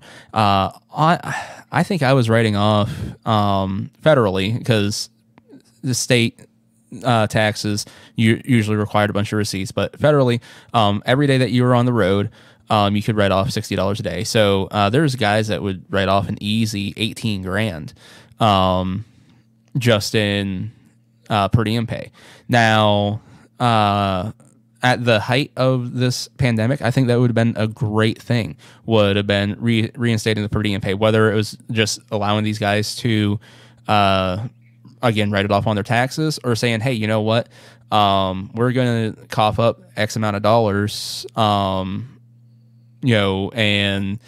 however that worked out, I'd have to do a little bit more thinking on it, because on one hand, I'm like, oh, the government was giving out $600 a month or a week, whatever it was, to people on unemployment. Why couldn't they do that for truck drivers? Because at the end of the day, again, you're away from home. You don't have the convenience to just drop it into Walmart all the time, because again, a lot of these shopping centers are being set up where you can't just get a semi into them. You've got to be delivering there and have somebody tell you, yes, you're going to bring this truck in this way and only this way, or else we're going to have a lot of issues. So it's not just a matter of being able to whip into a Walmart or anything like that anymore. So, sometimes your shopping was being done at the truck stop or something, but if they're not letting you in, that created another issue. So, just some per diem pay, getting that back in order. As far as so tell me, what is per diem pay like exactly, so everybody understands it? Per diem pay. So per diem pay, all that was essentially compensation for truck drivers, really anybody, if you're working away from home, where you would be, some companies would actually pay their drivers per diem pay, which depending on who you worked for, some guys really liked that their company would do that, because that's just extra pay in their paycheck, and other drivers didn't want that because they were gonna actually lose money, because there's companies that would be like, oh, we'll give you $40 each day.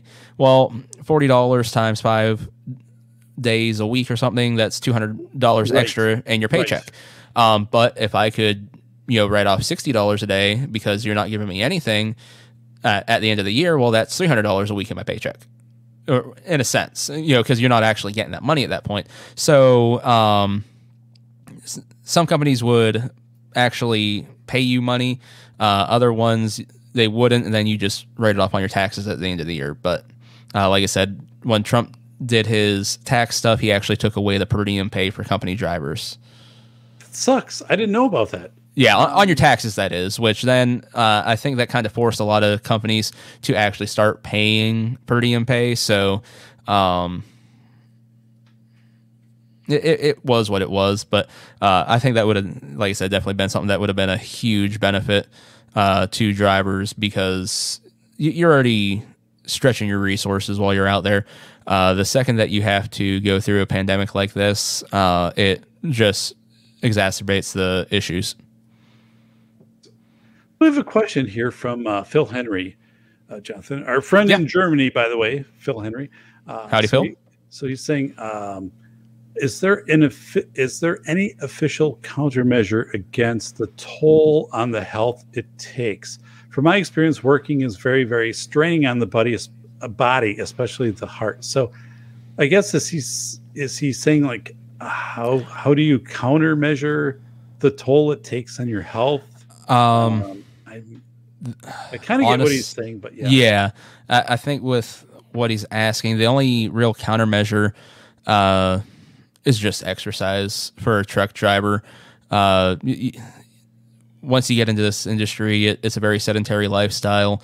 You end up putting on a lot of weight, things like that, which there for a long time I didn't put on weight. I was actually doing really well. Then a couple injuries later, and I became lethargic, and I put on a lot. So yeah, the big thing is just exercise, making sure that you're getting out of the truck, being active. I think it was something like 52 laps around truck with a 48-foot trailer would be equivalent to 1 mile. Wow, I didn't know that. All right, yeah, that's crazy. So, but at the same time, let's say you just put in a 14-hour day. Now you get to run into the truck stop wherever you are. Hopefully, grab a shower and a bite to eat, stuff like that. And then you gotta call the family and make sure everybody's alive and doing well. Make sure do the kids need help with math homework, et cetera, and then you look at your watch and go, oh man, I've got to get in a 10-hour break still and be up and rolling at this time. The last thing that you want to do is try and walk 52 laps around your truck. Right. But it really is a necessary evil, just trying to make sure that you're staying active. Oh my God. Yeah. What movie was Sylvester Stallone in where he was pulling down? He was an arm wrestler. Remember, he was like lifting weights and stuff while he was truck driving. Do you know that one? Does anybody know what I'm talking about? I know what you're talking about. I can't think of what it was called. I saw it once when I was a kid. This is where the our friends in the chat need to help us. I don't know the movie, but it was yes. And then Kenny Rogers was in the 1, 2, where I think he was a truck driver and a race driver. So I forget what that movie was, but Sawtooth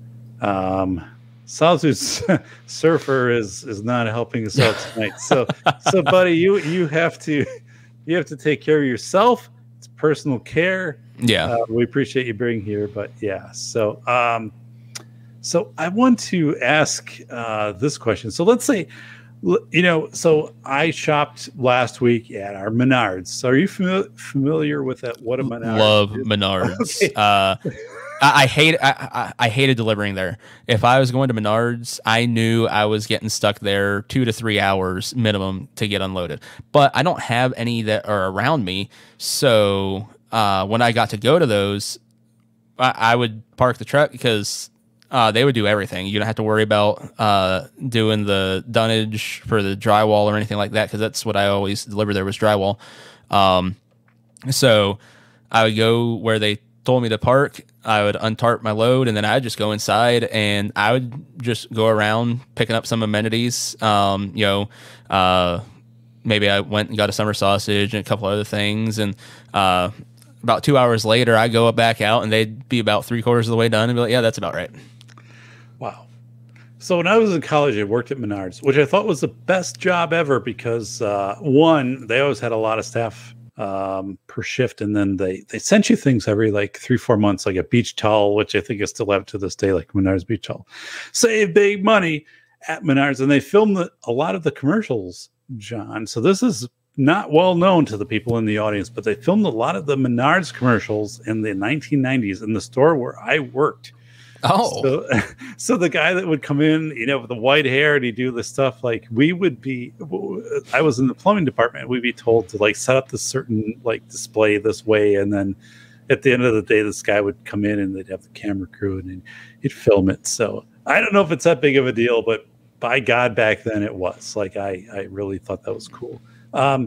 So let's take this and let's say there would have been an initiative. So I wrote the book, The Velocity of Information, The Velocity of Information, Human Thinking During Chaotic Times, which releases on April 11th, 2022. By the way, you can find it on Amazon and places that sell books. It's an awesome book. Like I'm honestly amazed that it wasn't censored, that the book wasn't banned.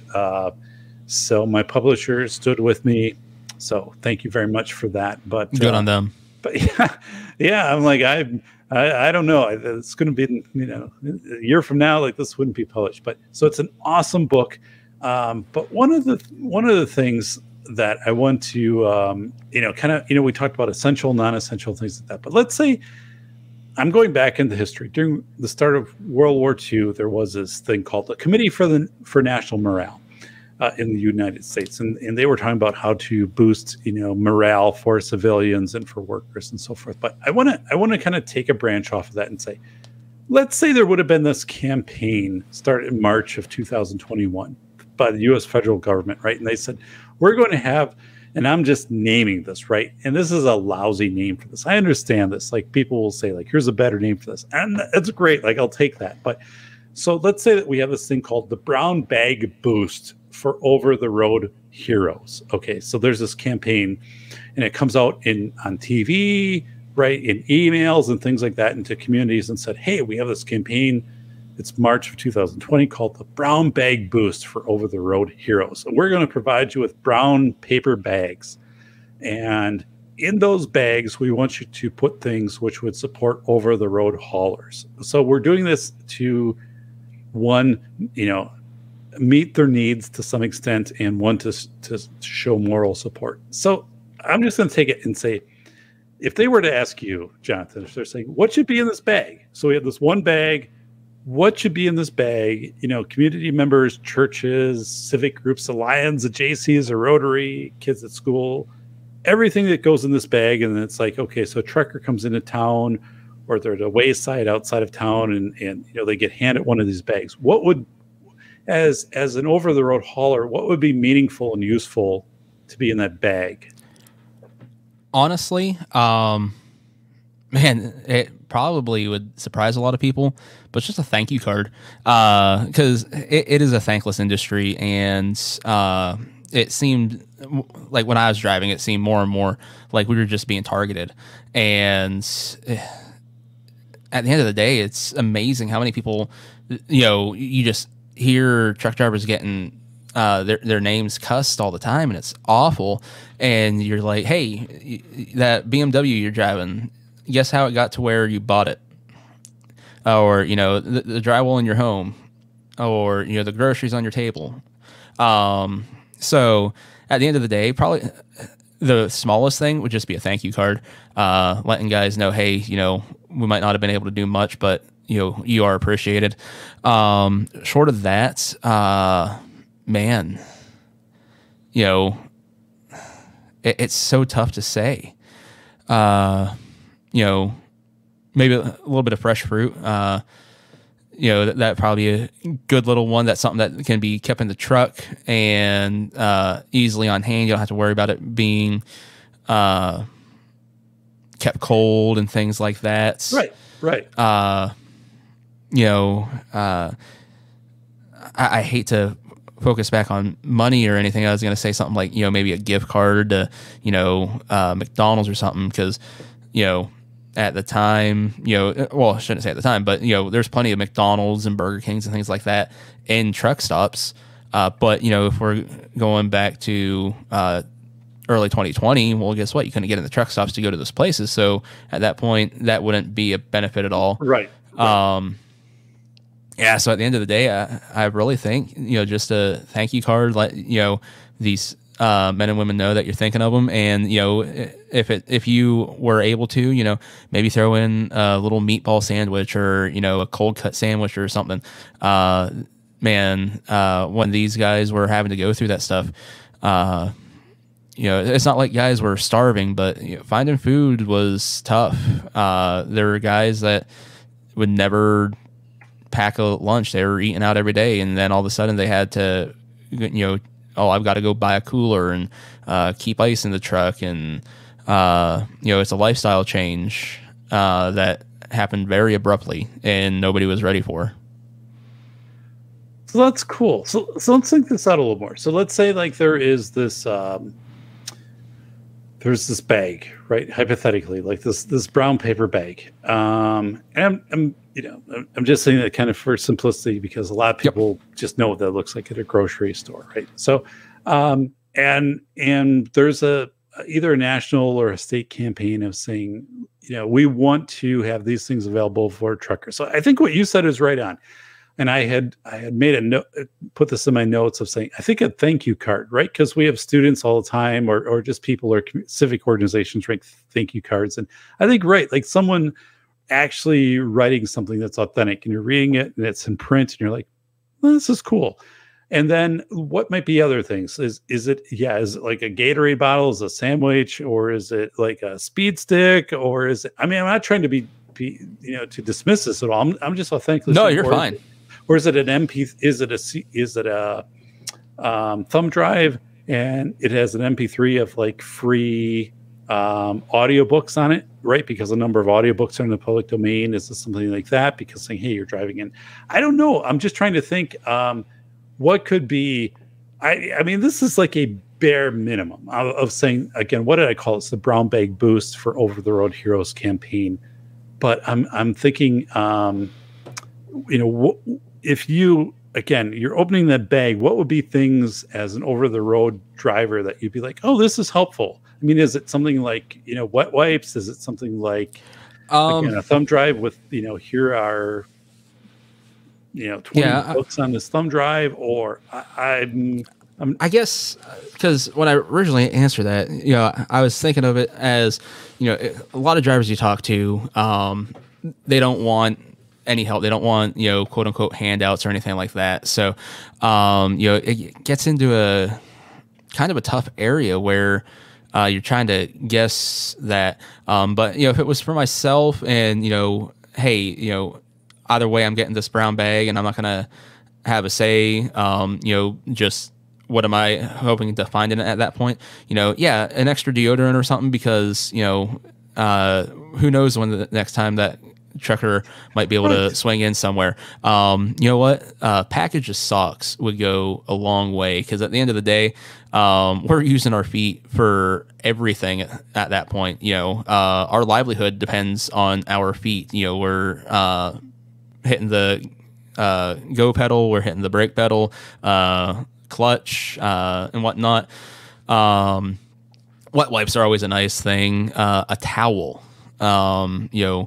I can't tell you how many times when I drove truck as a flatbedder, you get caught out in the elements or something, and next thing you know, you're soaked. And just a good towel to dry off was always nice. Which, I mean, I always kept those, but for a flatbed driver, or, even if you're a van driver, sometimes you got to jump out of the truck and pouring down rain and go open those doors still. And you got a 60-foot sprint from your driver's door to the tail of the trailer to open those doors. Well, guess what? If it's pouring down rain, you're going to get wet. So like I said, package of socks, a good towel, cheap deodorants, probably something that a lot of drivers should probably keep in their truck already is just peanut butter. Peanut butter, okay. Because at the end of the day, you know what? You can find a loaf of bread somewhere and you can have a peanut butter sandwich no matter how hungry you are. That's amazing. So, okay. So Jonathan, you and I right now, we've got this bag. All right. And, all right, I actually got a few of them here. I've got 12 of them right here. So, it's 12 pack of these bags. So, people are like, oh my God, Doc, you got a prop. I'm like, I do. So I have this bag and I can fill it up to the top.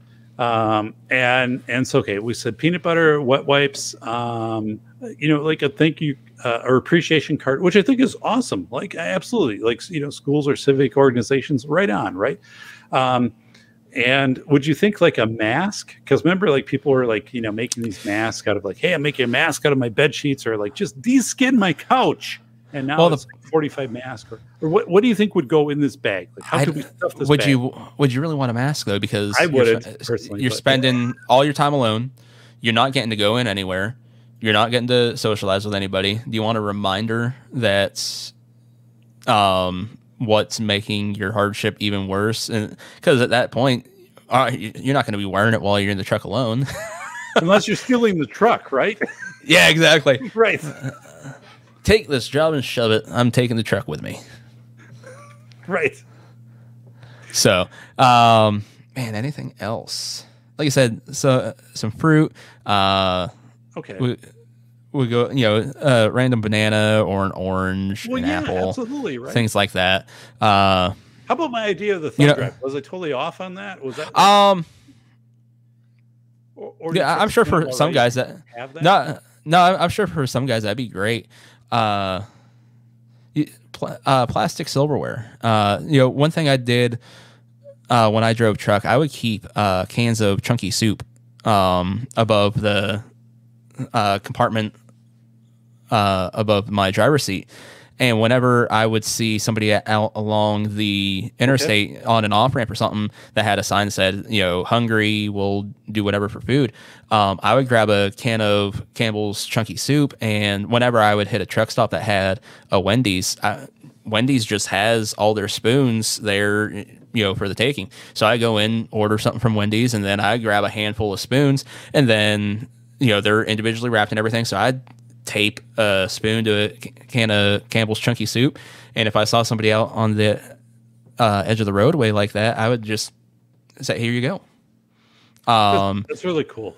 Like, thank you for doing that. Yeah, that's really. But cool. Harkening back to this paper bag thing, just some plastic silverware. There's times where you end up wanting to, because I think most truck drivers probably keep some canned goods in their truck, just for that time that you get into a pickle and you want to have something. Which Campbell's chunky soup, it's not terrible cold. It's not the greatest, but you know what? At the end of the night, when you just need something in your stomach, it does just fine. So, but if you don't have that spoon or something, because for whatever reason now you're like, oh crap, now you're trying to drink it out of the can, and right. So some plastic silverware or something, just a couple little prepackaged things, those would go a long way. Okay. That's really cool. Toilet paper. So toilet paper, some chunky soup, plastic silverware, socks. So I mean, these are things, and I really want to bring attention to this, and not to be like, this is wishful thinking or that. These are actual, authentic campaigns, which we've done in the past during World War II, World War I, under President Wilson and things like that. But we didn't do that, and the fact that the feds maybe didn't do it, which they didn't.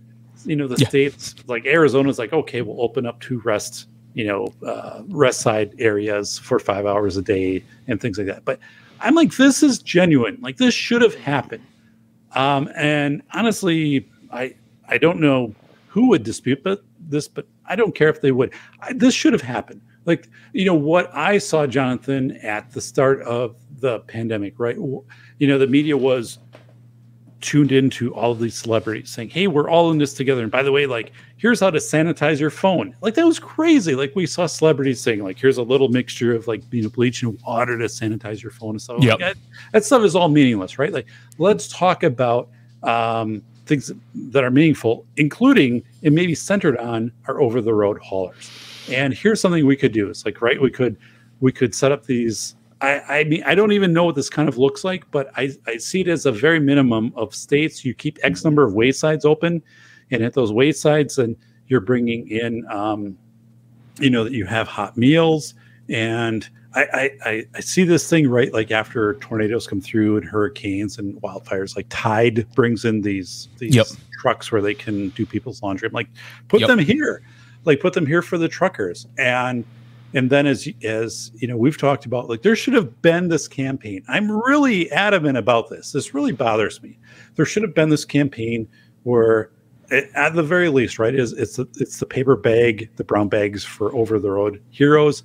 And, you open it up and there's a card there, and plus, like, some food, maybe some socks, some wet wipes, some, like a MP3, or, just this variety of things. But it's kind of like this recognition, or at least you come into a truck stop or you come into a wayside and you do have the ability to have your clothes laundered, a clean restroom, some food, maybe some basic medical or whatever, because, like, this is a time of an emergency, a national emergency. And also this fact that, police are still, saying, oh, you parked here and you shouldn't have parked here, so here's a ticket. Like, that's crazy. Like, there should have been, every governor should have said, knock that off. Like, do not issue that citation. Like, that's ridiculous. Like, honestly, like, as a governor, or even in my local, the city where I'm running for city council, like, I would have said, there's no way I support this. There's absolutely no way right now I support this. So these are the things I want to, and I appreciate so much, everything you've talked about tonight, because one is, I don't think people have perspective of, first of all, truck driving was an industry that had many obstacles presented to it, right? There were never enough spaces to park overnight and things like this. But the moment that we went kind of offline and said this whole essential, non-essential, how things really went negative for truck drivers, and truck drivers just did what they did. They did their job. And so so I thank you so much for bringing that knowledge forth. And again, for those of you watching the show and that know me, like Vanessa and Bolo and things like that, like this really has me worked up, because I'm just like, how in the world, for example, in my community, the fire department would bring out the $1 million aerial truck, the ladder truck, and the pumpers and all this, and they would set up, and they'd have the parade for the nurses and the doctors, which I kind of get. Like, I kind of get that. But at the same time, I'm like, how in the world did we not have something comparable? We live on the interstate. The interstate goes right by our city. How do we not a couple times at least have something that we acknowledge? Or there's a rest area, a significant rest area, literally 2.5 miles from my house, right off the interstate. How did we not have the Lions Club, the JCs, or something from a state or national or organic local level, just take that over and say, over the road haulers, like, just stop through here. Yep. At least we'll have the brown bag. Like, I'm sorry we can't do more for you, but at least we can do this. And so I'm looking at this and I'm trying to bring awareness to this. It's saying, I love over the road drivers. I know they're not perfect. None of us are perfect, but the way that they have been treated since spring of 2020 to present is crazy. Yeah, and the present is still a big issue for a lot of drivers, because there's still a lot of issues with getting showers, getting places to do laundry. Now, I'm not sure if for guys that are out 3, 4, 5+ weeks at a time, laundry is a big issue. But for a lot of drivers, most drivers are only out a week or two now, at least in my experience of everybody that I know and talk to and whatnot. So laundry is not as big of an issue, but there's still a huge issue with parking, because you can go in reserve spots now and you'll pay $20. But the problem is, guys are just like, I need somewhere to park, and there's an empty spot, and they're just parking the reserved parking spots. So then you get somewhere where you're expecting to be able to park, and then the truck stop's not kicking these people out of the reserve spots, and they're claiming it's because there's liability if we kick them out while they're on break and whatnot, yada yada yada. So now you're still sitting there with your hands tied because you pay $20 for a spot, which, I mean, they'll give you $20 back, but you pay $20 2 days ago expecting to have parking when you got to this place, and now you don't. Another issue, again, showers, because like so many other places around the country, so many other industries, these truck stops are having trouble finding people who want to work because, for whatever reason, people don't want to work now. And so talking to a couple of my buddies, they're saying, if you're not at the truck stop by like 5 p.m. to try and grab a shower, you're not getting one that night, because they don't have anybody to clean the showers after 5 p.m. Likewise with food, if it's a truck stop that has their own kitchen, things like that, where like some of the pilots and Flying J's might make their own pizzas and things like that, they're shutting down the kitchens 4 or 5 p.m. because they've got nobody to work the kitchen. So there's still a really big issue happening here right now.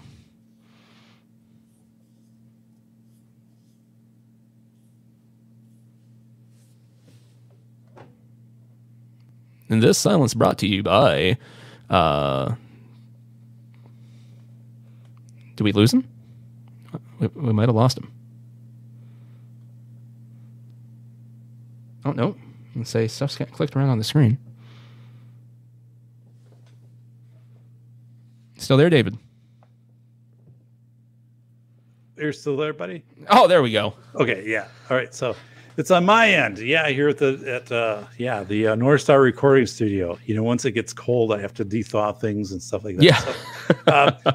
So this all makes sense. And another thing, so I'm thinking about, like, in my community, right? Like, most communities, or at least counties, have a county fair. Like, they have fairgrounds. They have places where they could stage, for example, truck drivers. Again, we're putting a context of this. This is an emergency. This is a federal emergency which has been declared. And again, I'm thinking, I live in my county seat. That's where my city is. We have a fairgrounds which easily could have accommodated, several, truck drivers and rigs, and then also had, various buildings there that had bathrooms, that would have had food and accessibility and things like that. I'm like, that was never contemplated, right? It was never even an idea. And so I don't know if I'm angry about it. I was angry about it. Like, I'm past that. I'm just kind of looking at the logistics of why was this overlooked? And I guess I'm not trying to answer that. I'm just saying we need to be better in the future, as you've indicated. I think had we stepped up to the plate and said, like, this brown bag boost for over the road heroes, opening up, like, our county fairgrounds temporarily, because otherwise, what is the alternative, right? Truck driver there isn't ample parking before the year 2020, so they're having to double park somewhere, or park somewhere there can't be truck drivers park. So they open up their, in the morning, they're like, hey, a $200 fine. This is horrible. So let me get into this. So there's some changes that have just been proposed, or things that are happening right now. So one is a CDL license, commercial driver's license. Next month, starting February 7th, you have to take a course in order to get your CDL license. So there's more coursework involved with this. And I talked to somebody today who is completing their CDL license and said, yeah, I'm doing this in Wisconsin, right? Because if I waited a month, if I waited beyond February 7th, this would cost me an extra $5,000 to take this course. So one is, I guess, what is your thought on, do you think it's, I guess, what's your response to drivers having to take this additional CDL training? Is it good, or is it, like, in the whole context of the situation, is like, this is insane? Like, I wish I knew what it was. It's really hard telling. Okay. Because like, when I went to truck driving school, you had 2 weeks of classroom work, and they did 4 weeks of actually running you around in the truck, things like that. And then you went to your DMV, and they had a tester at the DMV who jumped in the truck with you, and they went out and you drove a road course that they told you to drive. And it's not like you knew the road course or anything beforehand. I mean, you did, because the trainers at the school have enough people going through the program. Okay. At each DMV, they have their set loop that you're going to run. So depending on which one you went to, the trainer knew, all right, this is what we're going to end up running. This is how it's going to be. But when you get into when that tester gets in the truck with you, they're going to say, okay, we're going to go out here. We're going to hang a right at this light. And then as you're getting up to the next light or something, he's like, okay, you're going to want to get in the left lane. We're going to make a left here onto 80, and we're going to do this and that. And, it's not big heads up or anything. So as far as what the new requirement is, I can't say for sure, because, like, truck driving school for me was just over $5,000. Now, a lot of these companies are going to reimburse drivers, but then you can also, if you get with a company that's going to pay for your truck driving school, you may or may not end up with a company that is good.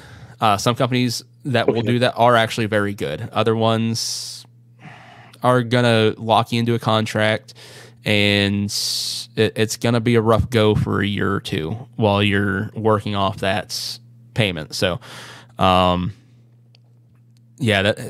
going to be hard telling. Likewise, I have heard some grumblings that they're trying to reduce the interstate age. The interstate age for truck drivers is 21. So Yes. You cannot drive a semi currently outside of your home state unless you're the age of 21 or greater. And you can't get a CDL unless you're 18. So from 18 to 21, you can only drive within your state's borders. But because there's such a shortage of drivers now, which again, ironically may or may not have been caused by the e-log mandate, they're looking at ways to try and subvert that shortage. And one of those things is lowering the interstate age to 18. And I've actually heard grumblings that they're trying to make it where you could be as young as 16 to get a CDL. Wow. So what's your thought on that? Again, all these things are supposed to be for safety, but when push comes to shove, for some reason, these things that were so important for safety before are put by the wayside. Right. And, said, oh, well, we'll just overlook this. Well, was it really for safety then, or was it for, generating revenue? So, unfortunately, I hate to look at it pessimistically, but that's how I'm going to, look at it. No, you're right on, because, one of two things usually happens during times of acute need. Either you raise the salaries or you lower the expectations, right?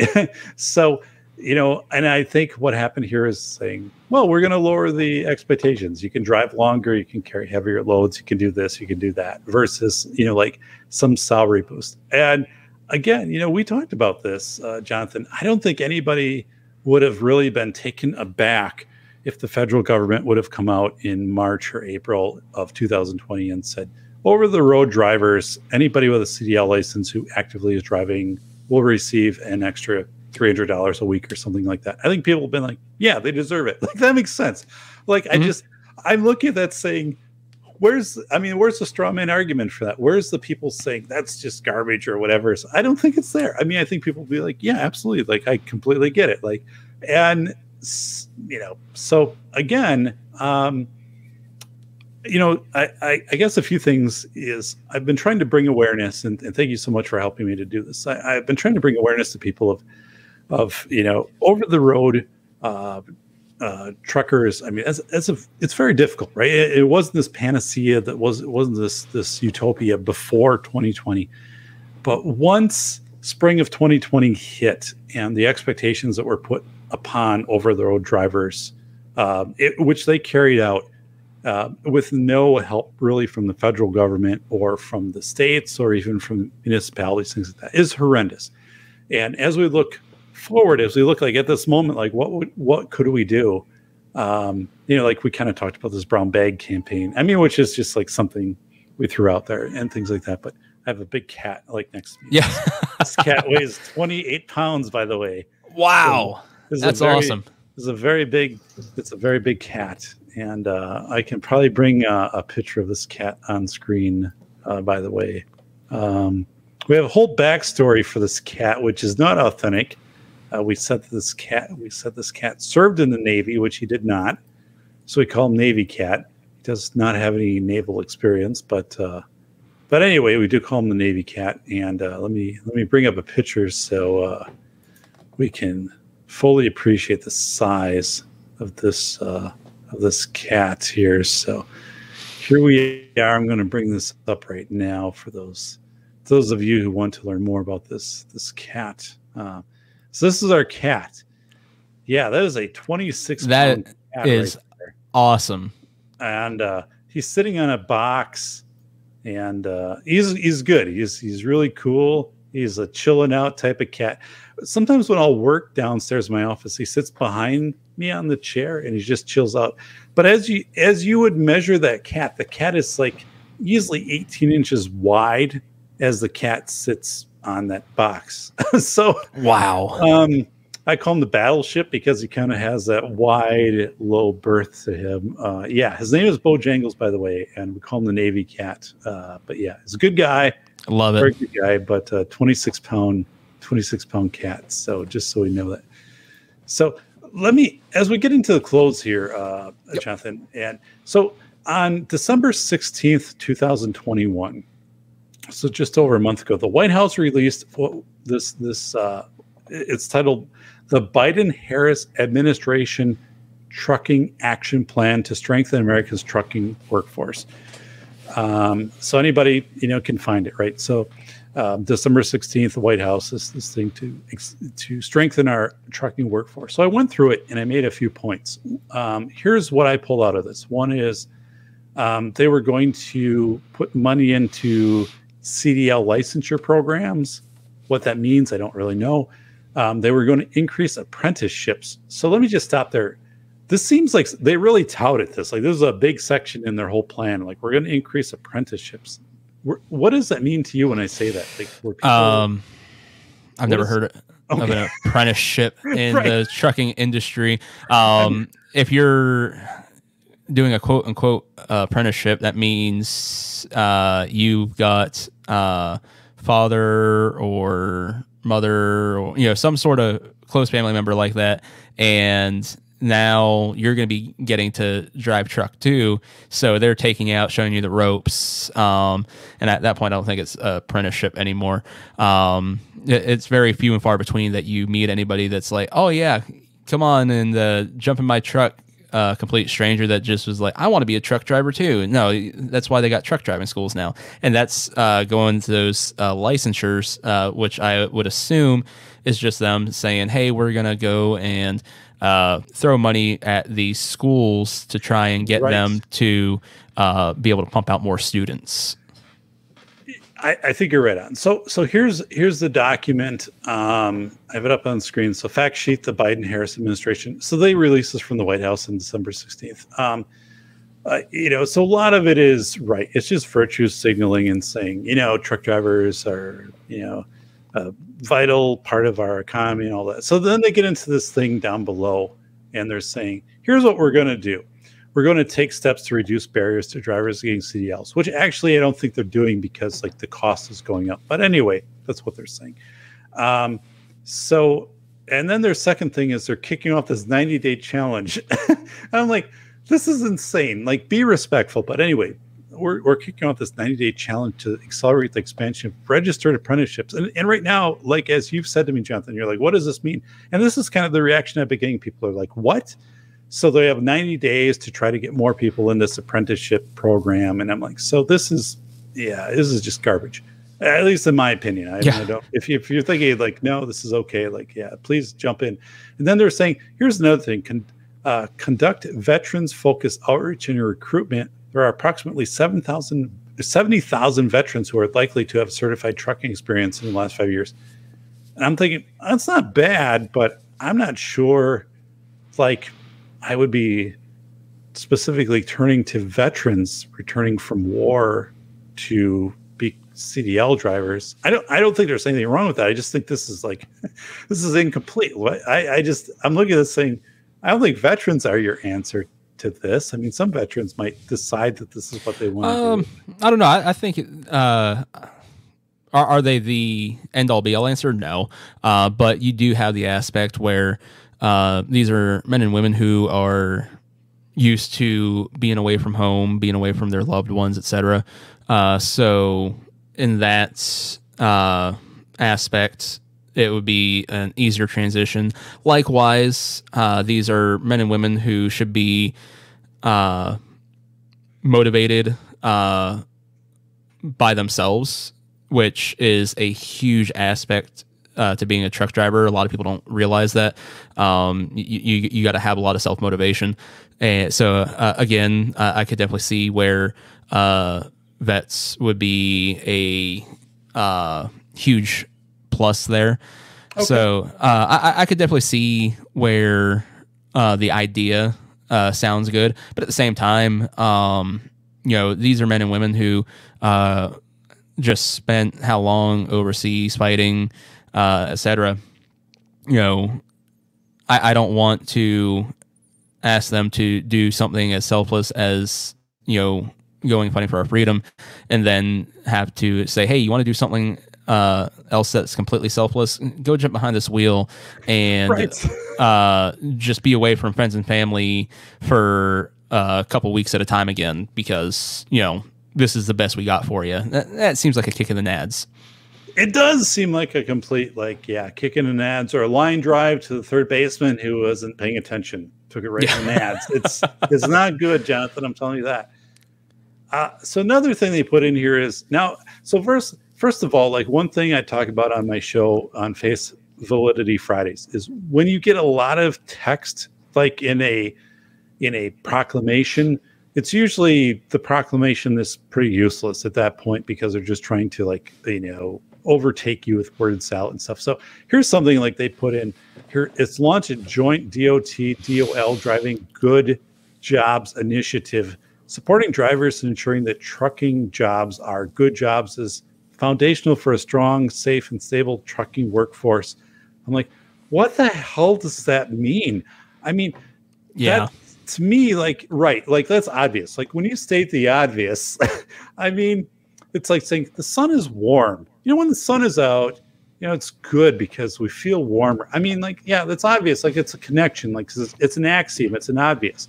So to me, like, this is just garbage. As you said, and you're right on with this, things like if you go into CDL, right, either some hazard pay or something, like maybe you get a tax deduction, hypothetically, let's say, like, if you have CDL, you've been driving, you get $300 a month as a over the top tax write-off, right? So that's immediately there for you. I mean, that stuff makes sense. And again, it's like all of America, as they're listening to this, and people, you know, Bob, Vanessa, Bolo, you know, New York Outcasts. I mean, none of us would be like, oh, that's preferential, or this is whatever. It'd be like, no, like, we get behind that. Like, we understand it. Like, we're there. Like, we're totally on board with this. So, and then they list this thing here. I'm going to bring it back up. They put in the next 30 days, the DOL. I don't know what the DL is, by the way. I missed it earlier in here, so I don't know what that stands for. But the DOL and DOT will kick off listening sessions for drivers, industry, and labor leaders and advocates to hear their perspectives. Well, listening sessions, come on, that's garbage, right? Like, you know what you have to do. Like, don't hold a listening session. That is just, you know, just crazy. Anyway, okay, so in the next 60 days, acknowledging that safety is the highest priority for truck drivers, the FMCSA will launch a pilot for drivers ages 18 to 21. It's mandated by the bipartisan infrastructure law. Jesus, I mean, just reading this, I'm like, come on, like, give me a break on this. And that's where they're trying to expand the interstate age. Right, so you can be younger and drive. And then, and then they're saying in the next 90 days, the Department of Labor will announce the results of the 90-day apprenticeship challenge and announce new partnerships. I mean, this is all useless, right? This is completely useless. I mean, I'm just like, okay, here's the deal. Like, immediately $300 a month over the counter, over the top, for a credit for CDL drivers who are actively driving. Boom, like right there, put that in.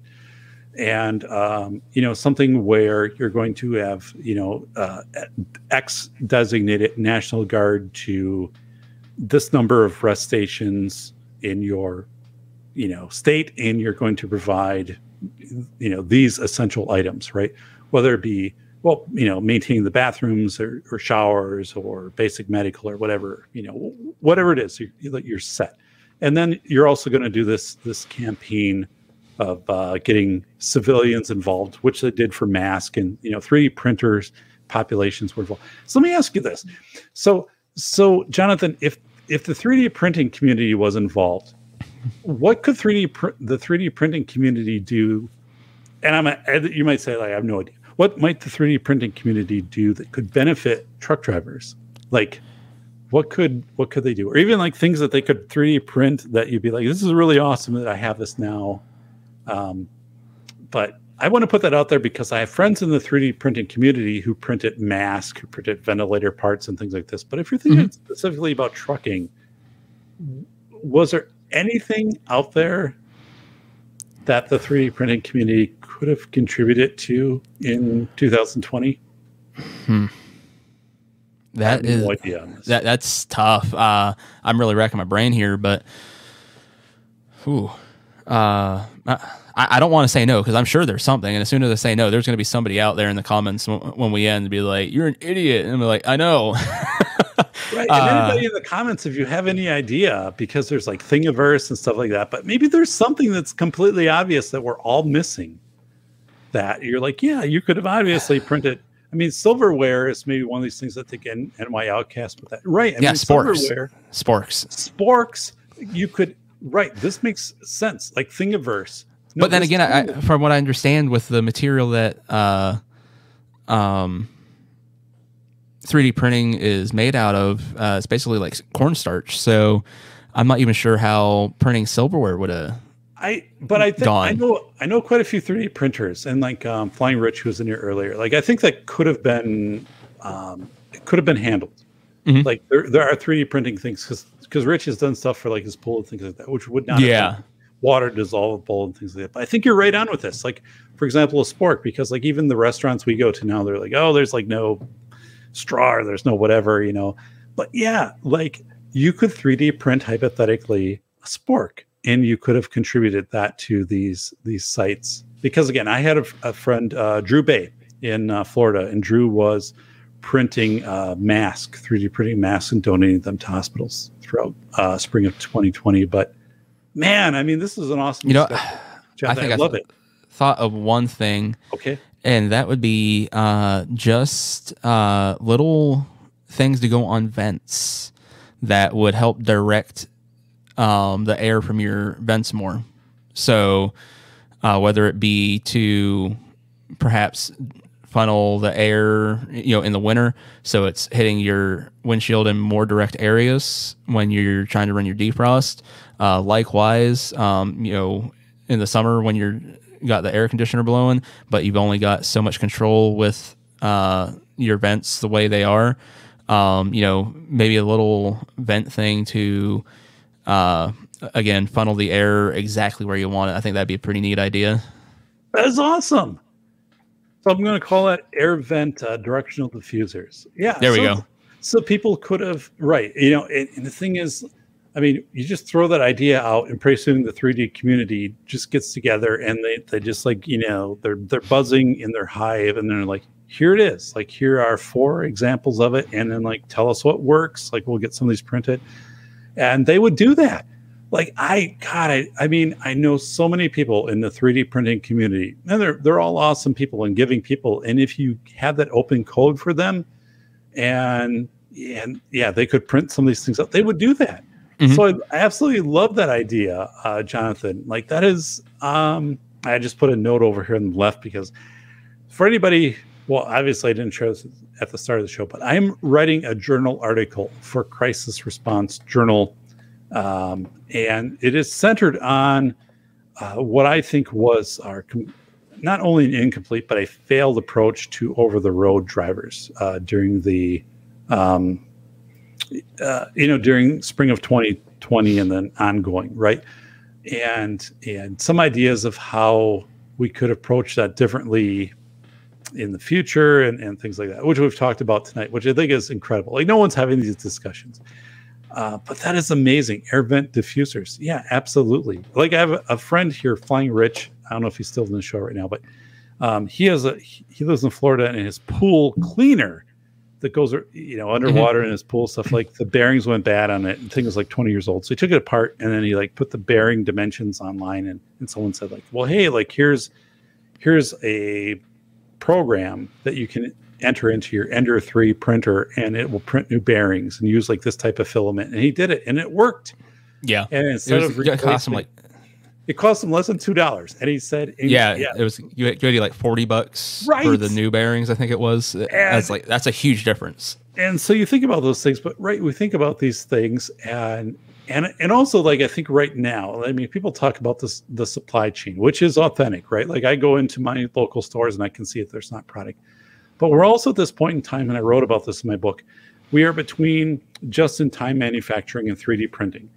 Like General Electric wrote a white paper, and they said, like in 2 to 3 years, when you go to your local automotive part supplier. They're going to, and you say like, I need a water pump for a 2008 Chevy Impala. They're going to say, okay. And then they'll type it in and they'll hit print, and the 3D printer will print it off. And whether that takes, 20 minutes or whatever, and they'll say, here it is. Like, they're not going to go into their stock to get it. They're going to print it off for you. So I think we're at this weird point in time too, where we're kind of transitioning. But it's kind of an aside, but so let me get your take, as we round this out. Yep. How about like people thinking, well, truck driving, I get it, but Dave, like in 5 years, trucks are going to be largely automated. Truck drivers are going to be kind of a thing of the past, right? Kind of like a railroad. The firemen on the railroad who'd like shovel the coal and stuff into the engine. So they're saying, you know what? Like, I get what you're saying, but we're kind of at this transition. Like in 5 years, we believe this is going to be automated either by truck or drone or whatever. So like we're not going to put a lot of effort into making the lives better for over the road haulers, which I've actually heard people say this, like because it's kind of this thing that's going by the wayside through technology. I guess, what's your thought on that? Do you think in 5 years, half of the semis on the road are going to be automated, no drivers? And when I was still driving, this would have been 2016, 2017. They were saying, within a decade that all the trucks would be self-driving, everything would be automated, and there'd be no reason for truck drivers, which, when you started looking into it, I would tell guys, I don't know what you're so worried about. You're still going to have a job. You're just going to have a much easier job because these self-driving trucks, with at least the way the laws were being put in place for them and things like that, you would still have to have somebody there in the truck to manually override if anything were to go wrong. So at the end of the day, there's still going to be a guy in that truck. But we're almost 5 years into that now. So technically in another 5 years or so, they're saying, half the fleet is supposed to be going to these self-driving trucks and everything's going to be automated. I haven't paid as close attention to all that as I was when I was driving, so I can't say 100% on where that is currently. But from everything that I've seen and from the guys I'm talking to and things like that, I don't think it's going to be happening in the next 5 years. I don't think it's going to happen in the next decade still. I think they still got a lot of bugs to work out with that stuff. So at the end of the day, they still need to be focusing on the person and how we're going to take care of the men and women that are, keeping our country going. Yeah, I agree with you. And Andrew S. wrote, we don't even have robot boats. Robot trucks are not coming anytime soon. And I think that's right. And I wrote about this in my book, The Velocity of Information, coming out April 11th, by the way. But I interviewed Linda Stone, who was a former vice president of Microsoft. And we were talking about, autonomous driving vehicles and stuff. And she's like, yeah, that's quite a ways down the road. Versus what we've been told, right? These studies are saying, if half the vehicles are autonomous, like it would decrease deaths on the highway by X number and things like that. She's like, that's all speculative, right? No one really knows that for sure. And we're pretty far off, from getting there.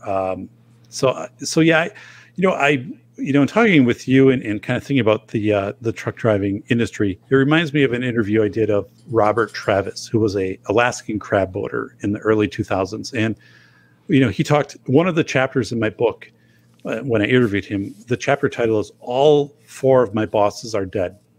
And it's true. Like all four of his bosses on the boat died of injuries they incurred on the boat. And one of the discussions Robert and I had, so he's a good friend of mine.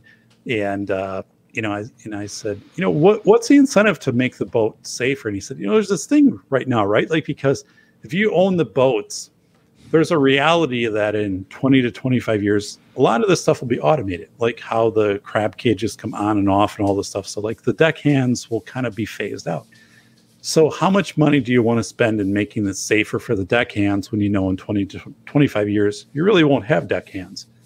So I'm kind of like, yeah, I kind of get it. Like we're at this transition point where people have to weigh like how much they're going to put into making things safer versus, well, when things are automated, which is this big assumption, right? And they have no idea how this will work, but they're just thinking these things will be automated in 20, 25 years. So it's this time too where, yeah, I think we're not putting as much into consideration of safety and just of people's well-being.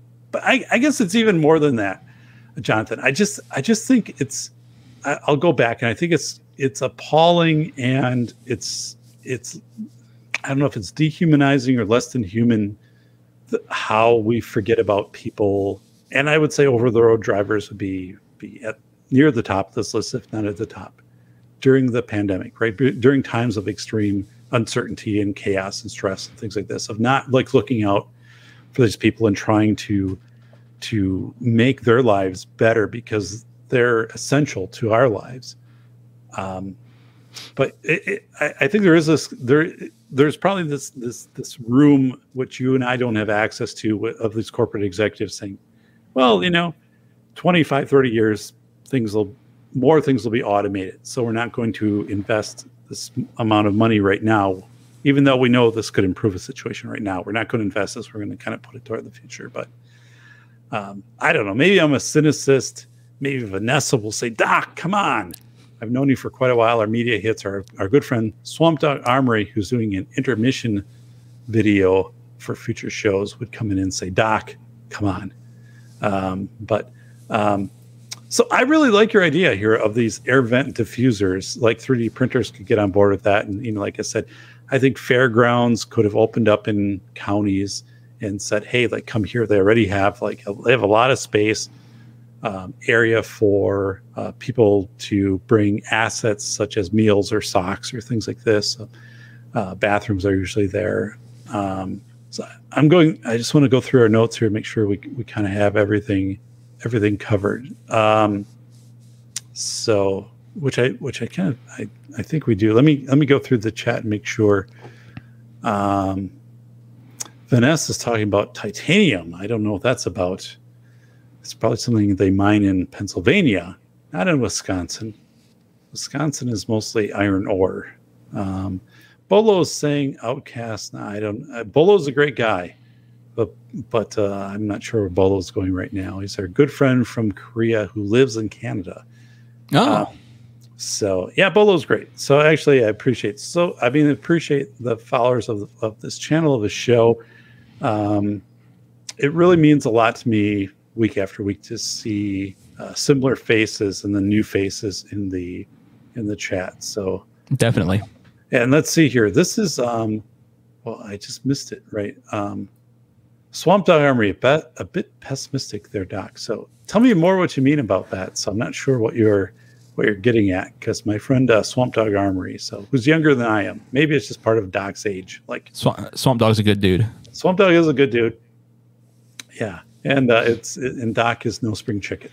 So as I do a recap of what we covered today. So first of all, our guest Jonathan Berger. Check out Guns and Barbecue. It is the pinned comment in YouTube right now. So just go up in the pinned comment. You're like, where can I find this guy? Awesome content. I have 3 monitors ahead of me. Like I work at night and stuff like this. I'm like, boom, on the right monitor. I'm like, Guns and Barbecue have a show on tonight? Yes. Okay, it's going up on the right monitor. Put Jonathan up. So Guns and Barbecue, that is the pinned comment. Go right there and subscribe. And just, I mean, really genuine, serious about his content, very attentive to things like the metadata, like the, what he's putting together for his thumbnail and for his shows and things like that. So very curated. So just very good, very good. And I appreciate it. And the guests that he has on. So this is one of those channels, I look at it and I'm like, okay, he's like at, between 800 and 900 subscribers. I'm like, yeah, that will, I'll check back in 2 weeks and that'll be like 1,500. And then like, it'll be like 5,000. I wish. No, but I completely believe, and it's rightly deserved. Like you have excellent content. You are, I don't know if I would, I guess I would say it's like the radio voice, like the inquisitive. So you're just very good at this. So like your channel, it's kind of funny because, the safety doc, safety is kind of a niche market. So to get to almost 1,200 subscribers has been a big thing for my channel. Yeah. I appreciate so many people for doing that because it isn't something where a lot of people are going to tune in just kind of innately to do that.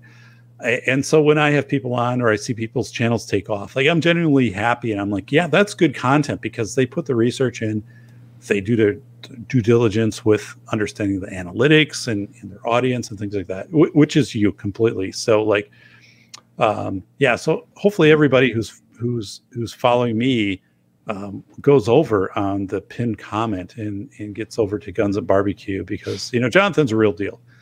And so what we talked about today, this is something that honestly, it hit me raw when it happened, when, for example, like here's $300 or $600 a month extra for unemployment and things like this and whatever. And I'm kind of like waiting, like, okay, so what's happening to the over the road haulers, which are, we're hearing supply chain and essential things coming in. And I'm like, okay, but these are over the road haulers. So what's happening? And it never came out. Like it never was, here's our campaign. It was basically saying, okay, like, we're going to allow you to drive longer. You don't have to take as many breaks. You can carry heavier loads, but it wasn't anything to genuinely benefit them. It was just relaxing the regulations, which I thought was horrible. And now, and honestly, I mean, like I said, I'm running for political office in my community. Vote for Doc on April 5th if you live where I live. But one of the things that I'm very overt on is I said, we live by an interstate. We live by a large commerce section. We need to acknowledge and not only treat truckers better, but we need to take action on that. Not just that we say that we're going to do things or a proclamation like truckers are welcome in our community. No, like we're putting together either a brown bag for truckers camp. I don't know what it looks like, but we're going to do something. And we're going to do it. We're going to be informed by people, by Jonathan and things like that. We're going to do something because it's just the right thing to do. So as we talked about this, this show today, we talked about, before the pandemic, it was difficult for truckers to find a place to park. When their driving time was up, you drive along the waysides and the highways, you see the waysides and how many opening spots. A lot of these places were filled up, and that was before the pandemic. So we need to make more spaces available. So when people wake up in the morning, over the road haulers, and they're checking their windshield, they're like, "Oh, great, a $200 bill. That's $200 fine. That's crazy. Like that needs to stop." And then the whole thing of ELD, these electronic monitoring, it's probably good to some extent, but also the fact of like, if Jonathan was in park somewhere and they're like, "Hey, like you need to move your rig a block over because we're doing whatever here." And the moment he moves the rig, it resets the timing mechanism and stuff. Like that needs to be adjusted. That needs to be tweaked. Like it is, it needs to have some human component to it. So while ELD or this electronic tracking, the purpose of it, is to make sure that drivers are getting appropriate rest and appropriate sleep. There is some reality that needs to kick into that of saying, if I have to move my rig, 2 blocks because it's whatever, and then I go back and now things reset. That's ridiculous. And then also during the pandemic, March 13th, 2020, this emergency relief declaration came out from the U.S. government saying, hey, if your over the road hauler license is about to expire, don't worry about it. We're going to extend it like through November, stuff like that. And then like the 60, 70 hour rule thing was relaxed. 30 minutes break after 11 hours was relaxed, stuff like that. Okay, like that happened. We understand it, but then like what else happened to support truck drivers? because you have two things that happen typically. Like you can increase wages or you can decrease expectations. And what the government did clearly was decrease expectations. And maybe that had to be done. I don't know. I don't know what your opinion is on this, Jonathan. Did we really need to put all these things in place? Like, say you can drive with heavier loads and without a brake. I don't. Honestly, excuse me. Sorry. I think the biggest thing would have been just simply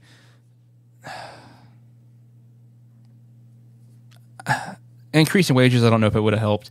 The big thing for truck driving is making awareness. I never even thought about becoming a truck driver until I was at an eye doctor appointment one day, which really ironic now that I think about that. Literally at my yearly eye exam, and I was looking through the classifieds just for giggles, and I was like, truck driving school, and I was like, oh, that would beat making $8.50 an hour as a corrections officer. And I was like, all right, cool, I'll go to truck driving school. But if I didn't stumble across that, had no idea how to become a truck driver, or that I needed to go to a special school or anything like that. So I think just making awareness on that, one, this is a really viable and easy industry to get into, and this is how you do it, would go just leaps and bounds. Because at the end of the day, then you can tell people, yeah, it costs $5-6 grand to go to truck driving school, but you're going to make probably somewhere between 40 to 60,000, depending on what you decide to do as a truck driver in your first year driving truck. Right. What job are you going to get with a college degree where you've only got $5,000 in debt and you're going to make 40 to 60 your first year? I'm not poo-pooing on college degrees or anything. I'm right on. I completely, no argument, for me on that. I think you're right on. So one, I bring in too. So as a retired school administrator, like, there was so much emphasis. I'm teaching a class right now. I actually started today, by the way. So I'm teaching a class right now, and as high school seniors, right? Counselors are supposed to track seniors into a post-secondary career pattern, which is usually before your college and whatever. And universities report this information back to school districts and things like that. And if you are, let's say, like you're a family farmer, right? Like I'm 18 years old. We have a farm, which is 100 years in the family, right? And so I'm going to go into that. Or you're truck driving, or I have a 3D printer, I'm welder, whatever, like family business. That counts as actually a loss when the school district gets that back, that student went into the family business or went into these areas versus going into college, which is crazy. It's crazy. Yeah. And I'm looking at this saying, this is so screwed up. And, I'm very vocal about it. I think it's complete garbage. I think it's this mentality for a long time where, I don't know, the Department of Ed at the national level or the state universities have kind of made this of saying, hey, you got to go to university and stuff like this. I'm like, for some people, yes. And for some degrees, yes. But otherwise, no. And the fact is, though, if you say someone is going into over-the-road driving, or someone is going to take over their family farm or be a partner in that at age 18, you're counting that as a loss, which they do on these forms that come back, that's crazy. That is insane. So, it's just appalling. But yeah, unfortunately, college is not for everybody. For some it is, and that's great. But for some, we're pushing kids to go to college and tell them you're not going to have a future unless you go to and get this 4-year degree. When we need plumbers, we need welders, we need electricians, we need truck drivers, we need so many skilled laborers out there. Where I think in the next decade or so, those are the jobs that are going to be available. And, for some reason, we're not pushing trade schools. Right. Yeah, it doesn't make any sense to me. Like I look at this, I'm like, this is crazy. Like, it doesn't make any sense. So we went through, complete the recap here of, access to things like imagine, right? Just try to put yourself in the place of an over-the-road hauler in the spring of 2020 when,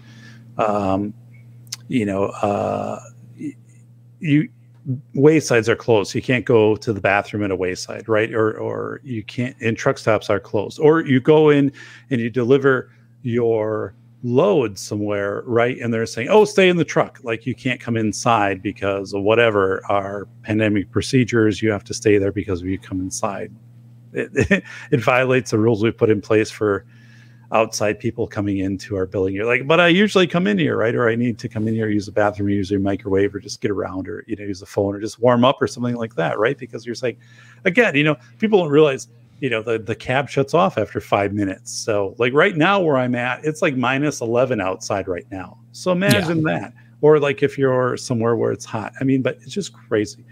And then, we have this thing where the infrastructure bill comes out, this $2 trillion infrastructure bill, improve roads, highways. And part of it is, we're going to do like apprenticeships in over the road hauling and stuff like that. It's like, okay, I don't know what that really means. We've talked about that, but are you increase? And then, the Business Insider comes up, but said the issue is like, part of the issue is you have to increase, places for truck drivers to park where they're not going to feel like they're going to be fined and stuff like that. And we need to provide more amenities and just more essentials for our truck drivers, which thank you in Business Insider for doing that. We also talked about this thing too, of like, people don't realize it, but this thing of lumpers, LUMPERS, lumpers. As truck drivers, as you said, Jonathan, please correct me if I'm wrong, but we're often allowed to unload their freight, which then they received payment for that. So that ended during the pandemic because it would be considered a contamination risk, right? Like, hey, stay in the truck. Like, we'll essentially, it's just the idea that, you could have COVID and, you're going to infect everybody here and we'll have to shut down. So you stay in your truck and this person, you're going to have to pay, X amount of dollars to now instead of saving that money yourself. So so we're talking, as you said, up to $1,000 a week of lost income. And by the way, Armitage is saying, hey, Doc, are you in one of those communities where we can show up and vote without ID? Yeah. I actually don't know, buddy. And I'll tell you, if I win, I win. I have one opponent running against me, and I'm not. And the mayor called me and he said, Dave, typically people spend $500 to $800 on their advertising. I said, I'm not spending anything. Like I'm spending my time like going out and meeting my neighbors and people in my district here and talking to them. And if it happens, it happens. If it doesn't, it doesn't. But there will be no yard sign, vote for Doc on April 5th. So yeah, if you want to independently film a commercial or do a radio post, I'm not against it. But if it happens, it happens. If it doesn't, it doesn't. Another thing too is we talked about it, Jonathan, and I wrote an entire chapter about this in my book, which will certainly be abrasive to some people. But I really skewered the healthcare heroes parades and the TikTok videos. One is I thought the parades were an improper use of government. A fire truck, a ladder truck is $1 million. I was a firefighter. A ladder truck is $1 million. So yep. You take this positionality of millions of dollars of equipment to do this parade. Maybe I can understand it once or twice, but not every week for 3 months. And so that's part of this. I'm really in this whole thing of like, the TikTok nurse craze. And it's not only that. The nurse organization, which I cited in my book, I forget what the organization, which is largely the proponent of the nursing profession. Not against nurses, right? But the organization should have come out at some point and said, knock this off. Like the truck drivers aren't doing this, right? The people who are stocking, warehouses, XYZ, they're not doing this, right? Stop this. Like, this is ridiculous. So I think there was this whole part of that really hit a nerve with me, and people didn't measure it themselves, right? Like that they wouldn't realize I shouldn't be doing this, because like if people genuinely are dying around me and suffering and things like this, like to do this seems really distasteful. So I was just pulling that juxtaposition because like you saw the healthcare hero parades be championed for nurses, but you never saw truck drivers doing like, some truck driver equivalent TikTok video. Like that just wasn't out there. It was never a thing. And anyway, and we talked about what could be done. We get this time machine with this DeLorean, which our friend in the chat here, Sast One Too Many, who has done the Cannonball Run, by the way, Jonathan. I don't know if you're aware of that, but really he has done the Cannonball Run in a Isuzu Impreza, by the way. I might be a bit of a nerd. So, there we go. Right. That's awesome, buddy. So our friend Sass One Too Many has done the Cannonball Run. I think he averaged like 146 miles. This is factual information, by the way. But we get to this, and so two things. Like one, people say, well, that's past. We can't do anything to fix it. I'm like, okay, but we can forensically look at this and say, what could we have done in March of 2020 for over the road haulers? And as you said, came up with these great things like plastic silverware, socks, maybe a 3D printed thing to refocus your vents, a card, some basic food stuff, things like that. Boom, like right there. Those are some of the things. Post National Guard or volunteer organizations, Lions Club, Rotary, things like this, JCs at some rest stops, make those identified and say, if you're a trucker coming in here, whatever. CDL license, the federal government saying $300 a week if you have a CDL license and you're active, whatever. I think all those are very legit right there on top. In our closing things, we're saying, now the government has come out and said, oh yeah, CDL license starting February 7th, you have to take more courses to get a CDL license. I'm like, yeah, okay. Like to me, like that's not very welcoming to people coming into taking this as a profession if you increase the barrier to get into it. And then also December 16th, so a month ago, the White House released this fact sheet, which is a very long document. And I brought it up, and it's the Biden-Harris administration trucking action plan to strengthen Americans' trucking force. And they were saying, we're going to give money to CDL licensure programs. Okay, I guess. Increase apprenticeships. And Jonathan, you're saying, I don't know what that really means. I'm kind of reading this like, what the hell does that really mean? Yeah. And then recruit veterans in trucking. I'm not against that, but I'm like, that can't be your sole solution, right? There's 70,000 veterans out there. We're going to turn them into truckers. I don't think that's the plan. And so the rest of it then just gets into word salad. So see, I think my hope in tonight's show was to make people aware of what's really kind of the baseline, what's really happening in over the road hauling. And you've been awesome in that. I really appreciate you. What you brought to this. And then also the fact that it's unacceptable to just say, well, yeah, I guess truckers did get slighted, right? I guess they didn't get what they deserved. Okay, like that's true, but then like this point forward, we have to change that. I'm on it. I mean, this isn't hyperbole. I want to do things for over the road haulers in my community, and whether that means after the if I'm elected to political office, or if I'm not elected to political office, then I'll go through other means to do it. But I'm like, this is such an injustice to me. And the fact again, we never hear about this. It's not David Muir on ABC. Oh, breaking tonight on the news is this, in the USA, escalations with Ukraine or whatever. Something.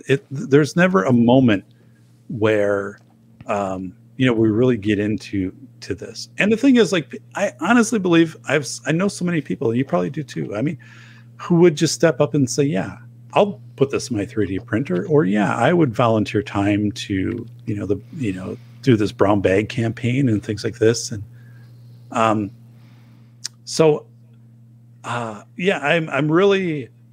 both excited and kind of appalled at the same time. And like I said, Jonathan, you've been an inspiration to me. You've really given me knowledge that I didn't have. I'm just a person who's like, oh, there's a truck driver, right? Like I don't know until I learn about lumpers, and then I learned about this system, and you go, you can only drive so many hours a day. Oh, and if you park and you're forced to park because you can't drive any longer because of the ELD. If you park in an area that you're not permitted to park, you might wake up to a fine. And like, how in the hell did states not waive these things? How did your governors, like our governor, I mean, how did they not just say between this time and this time issue a warning or just whatever? Or you don't fine people. Like, that's inhuman to me. It is completely, I guess, almost gross to me to when you're telling me that that's happening. I'm like, it's sickening. And I'm so yeah. But I have a great appreciation for over the road haulers. I think they're underappreciated. I think they've been extremely underappreciated as essential, designated essential people during the pandemic. So Jonathan, let's break a little bit. Tell everybody about your show. Because you've been growing in your show. You've been doing regular content. What do you talk about?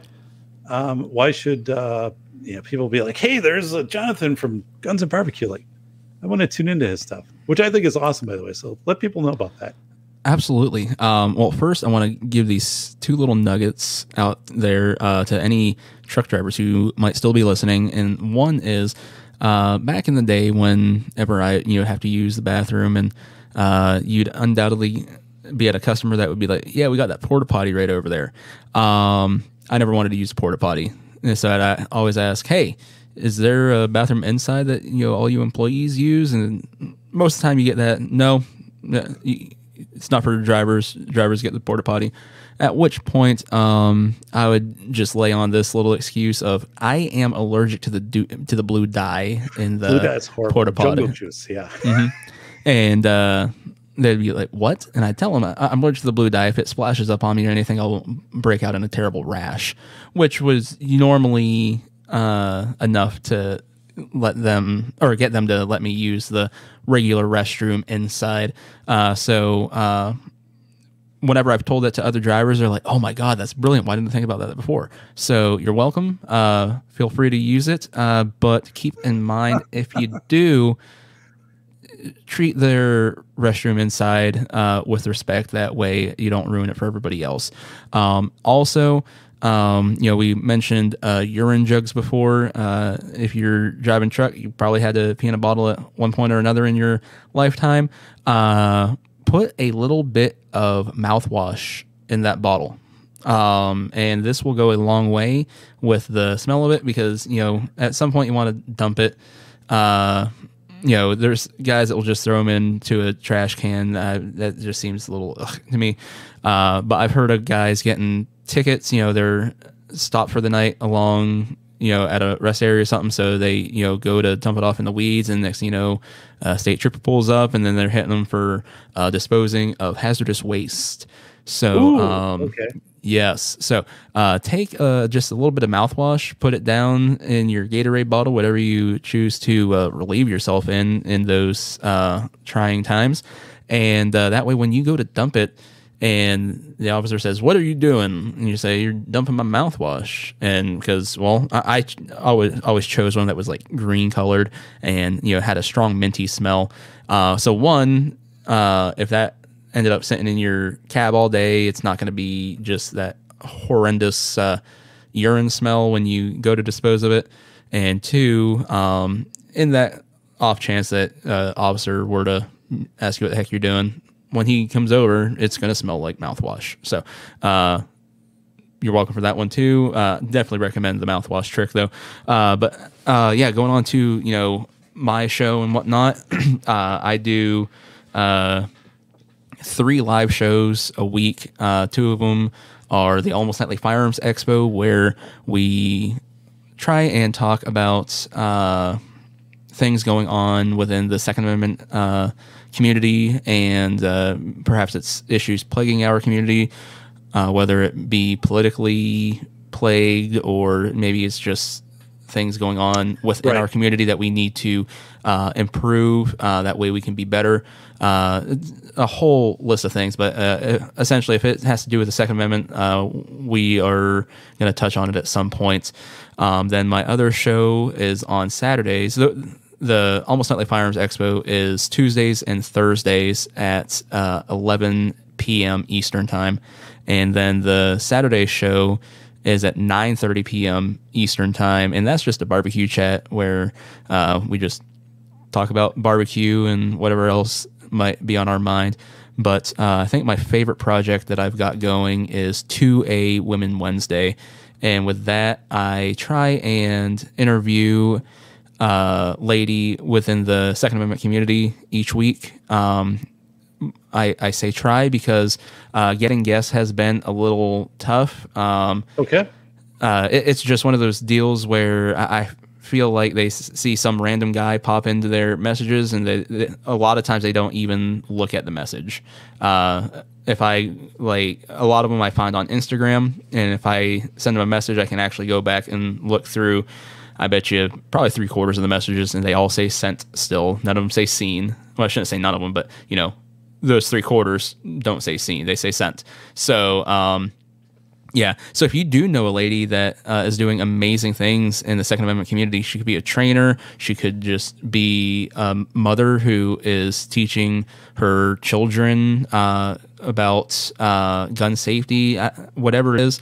We're looking to promote amazing women within the 2A community. So, if anybody knows anyone that might want to come on the show, please have them get a hold of me.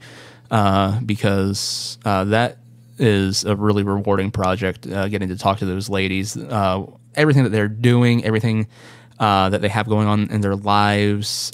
It's incredible that the ladies that I have gotten to speak to have been able to take the time out of their busy days to, sit down for an hour and do an interview with me. So it's been an amazing experience. Man, that's awesome. That is really cool stuff. Thank you. A shout out to one of our show regulars here, DLD After Dark. He's saying, "Hey, hello, DLD, Safety Doc." So DLD, and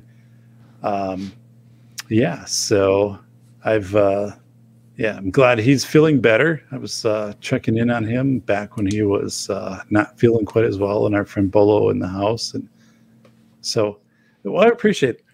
Yeah, I like your channel because it's I guess what I would say is genuine, and you're not into this marketing or hey, by the way, buy silver, is it an all something like this, which there are some shows I like, but I'm like, come on, allocate a minute to that, and the other whatever to content, I get it, whatever.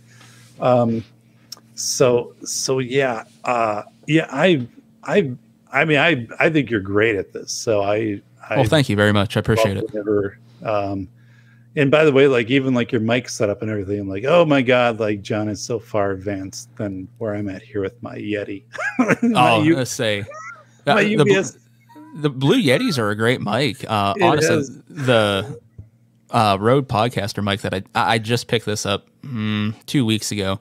I had another mic that, it did the job, and a lot of people are like, oh, it sounds great, you're fine, you don't need to get a new mic. And I was like, I know the audio quality that I'm looking for, and after I got the new mic, people were like, oh wow, that's a huge difference. I was like, I know. It's really a good mic. No, Thank you. I need to sit down and figure out how to do a non-USB mic setup here. So I don't know. This is okay, but I now that I do more of this, so a little bit, obviously, if you're here with the doc, you probably know this, but if you don't, let me put this out in front of you right here. So this is the I'm right here as I hold it off off screen, right? Hell of a job there, Doc. You've got this stuff. This is my book, School of Errors: Rethinking School Safety in America, released in 2019. This is the most honest book about the $3 billion school safety industry. I actually took this and built it into a PBS presentation. Yeah, so I've been on PBS TV twice. You guys probably know that, but if not, you just type my name in plus PBS. Those are awesome presentations. Those are PBS specials that I did. And my new book is The Velocity of Information. God's sakes, I'm tied into this. The Velocity of Information, Human Thinking During Chaotic Times. And it's a mind blast, right?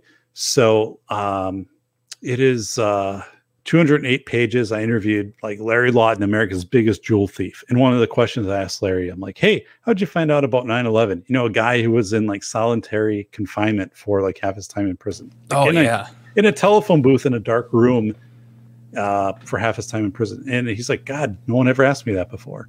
So, you know, going through and all these interviews and the research and 471 endnotes, basically, oh God, like it's a lot to read. No, they're all done at the end of the chapters. So like you just go and you'll read and it'll be like number 1, number 2, number 3.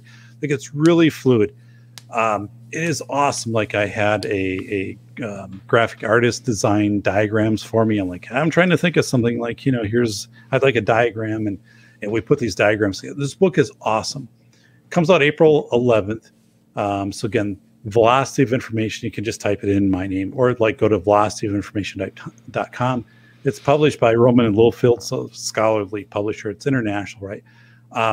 But it is a book that honestly, if it's ripping the bandage off the year 2020, one of my first chapters is essential versus non-essential and how insane that was, right? That we all woke up and we went through that. And then, you know, kind of going through the book.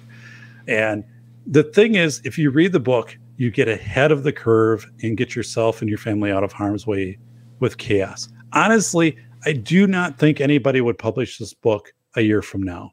I think it would be canceled. Even now with my publisher, it was a risk. Like my work as a university professor, like this was a risk to take this on. It is an outstanding work. The running for mayor of Los Angeles, Kevin Dalton, you know, said it's, you know, a lot of us never realized we were enlisted like into this army to fight this unseen warrior, like in the pandemic. And it's going to infuriate you once you read this book, but it's essential reading.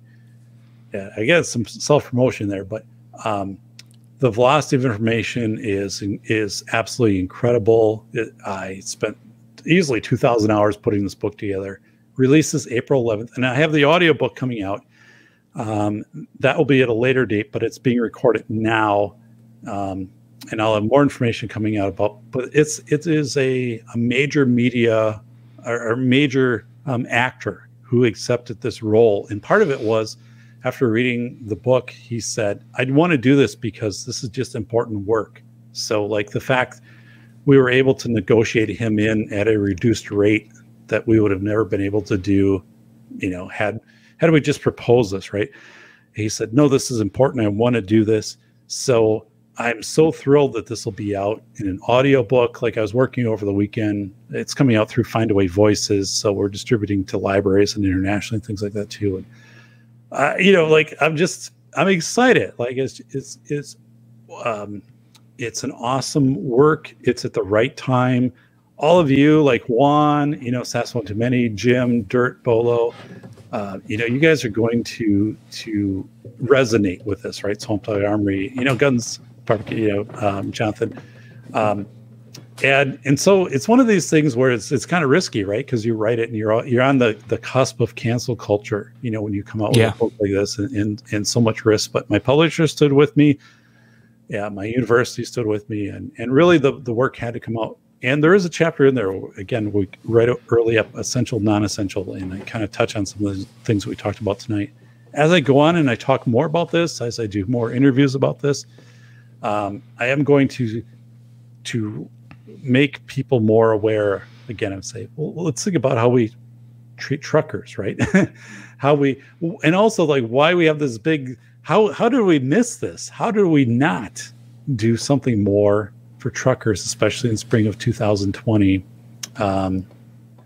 So yeah, I sit here kind of embarrassed and also like, I'm like, but also like, this is a very valid show. Like this is extremely important content. Jonathan's a brilliant guy, right? Like, so my ability through my network here of somebody to send him a message and say like, you know, Doc's trying to do this show and stuff has made me a smarter person, made me more informed. As I go forward, it's going to change things that I do. So, but again, it is the pinned comment of Guns and Barbecue. That's how you can subscribe to John. He is approaching 1,000 subscribers. So get him there And I kind of say it with a chuckle because like get him there, and then he's like launching, launching into thousands of subscribers and like holding up the blue, or not the blue, the silver, like YouTube 100,000 subscribers. Like you're headed there. I'm happy for you. Like I'm really happy for you.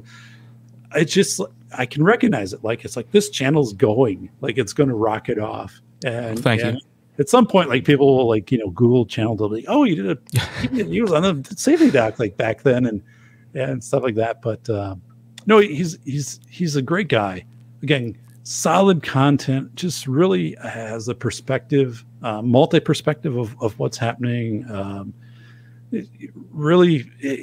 So as you listen, it's one of those things you turn on and you could continue to drive. You're not going to change a channel. You're going to be brought in by what's happening. So, and I don't say that to everybody. I mean, people who know this show, like Swamp Dog Armory and Juan, Marty, Sass, and stuff like that. Like I'm appreciative of my guests, but I'm like, oh my God, like you are just, I mean, you're so dialed in, Jonathan.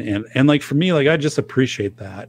And because like, we can't go to the mainstream media. We can't go to these other places we would traditionally go to get information. Yeah. But we go to you. We go to other people out there. Bacon Maldito, for example, is Friday night, 10 p.m. Central Time show.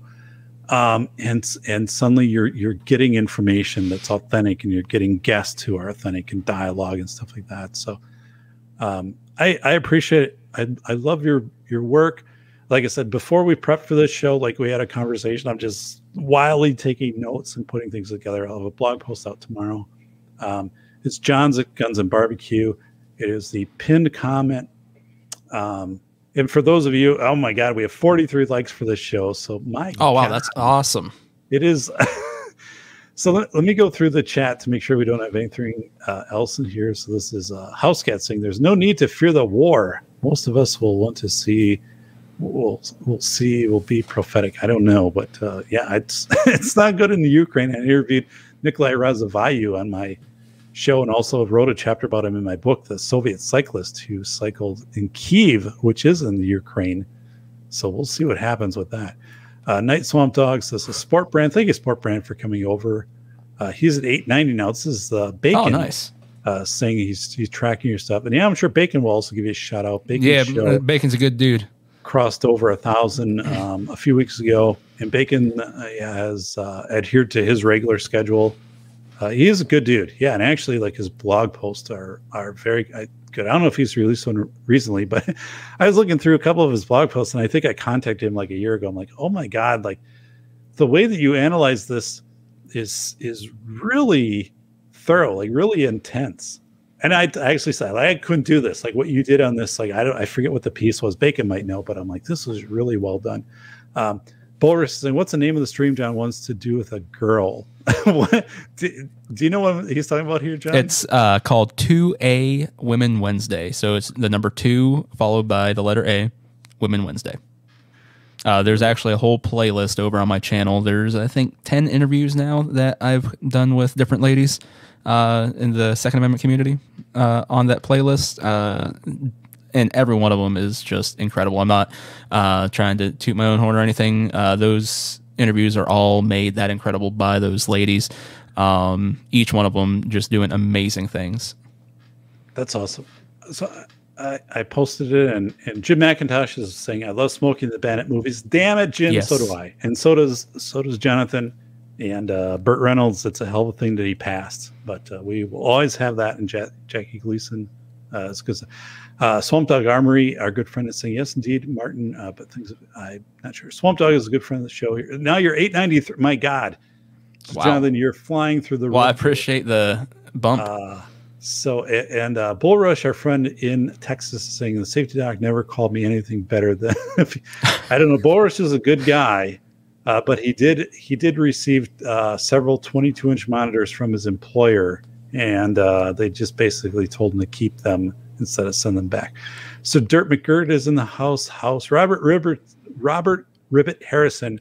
Jonathan, I don't know if you're aware of this, but he is a big proponent of zero weight oil in any conditions, especially when it's cold outside. But the guy is completely zero weight oil. Like that's his thing. All right. You know, you can talk anything with them, politics or whatever, and they. By the way, did you know about zero white oil? You know about zero white oil, and you'll be like, hey, like I'm talking about barbecue. He's like, one of the best things for a grill is zero white oil. So I'm like, yeah, nothing I'm not arguing with you. Season your grill the way zero white oil will. Zero white oil and oak is, it's how it's been. I like it done up until the 20s, and then it kind of went out of fave, but it's back right now. Thanks. This is from Swamp Dog Armory. Thanks for the love, guys, and shout out to Doug. So, thank you to Swamp Dog Armory. We appreciate him. And as I go through here, so my God, I mean, I just appreciate this. Sesta, no oil is a new zero white oil. Yeah, no oil and no air filter. It's kind of the last thing you can do before you retire your vehicle. So, so everybody, you can find me. It's real easy, like the show here, safetyphd.com. I did update my website, so because it wasn't showing up in YouTube, and I got spammed by a pseudo pharmacy site in fall. So, like if you typed in the Safety Doc or the Safety PhD, it would bring up like Vialis or Viagra or Cialis or whatever. And I'm like, that's not really part of the show here, so and I can't help you out. Like if you send me, I can't do anything for you with that. But so then when they went in and cleaned out the channel, right? They cleaned out the website. They also changed. So when Google and other sites would scroll the site, they wouldn't scroll the content. I forget what it was. I learned about it.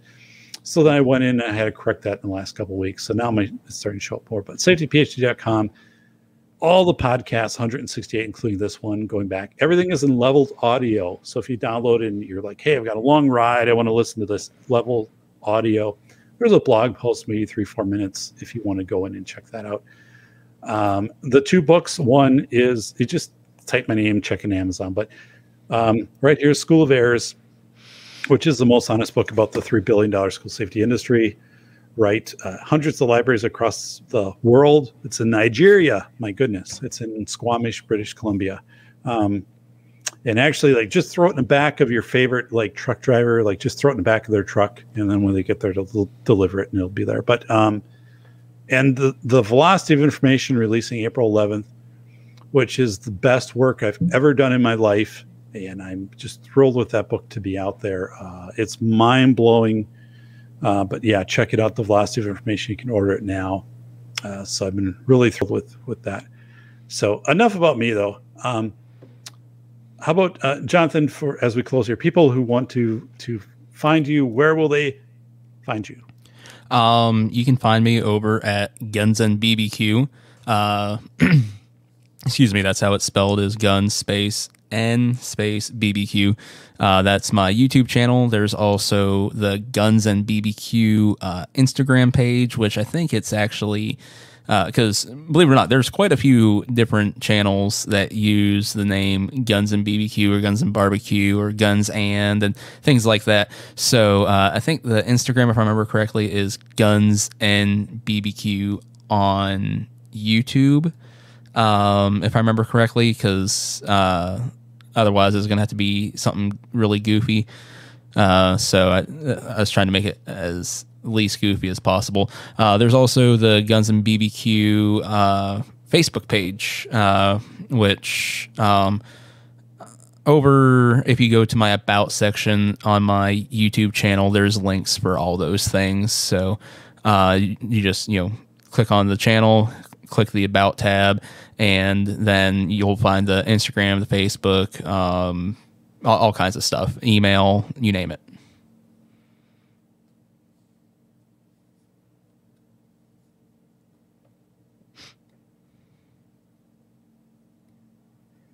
All right. So once again, it is really cold there, and every once in a while he's got to restart stuff. So while we're waiting for everything to come back online, I would like to remind you about Zero Weight Oil. Zero Weight Oil will season your grill like nothing else will.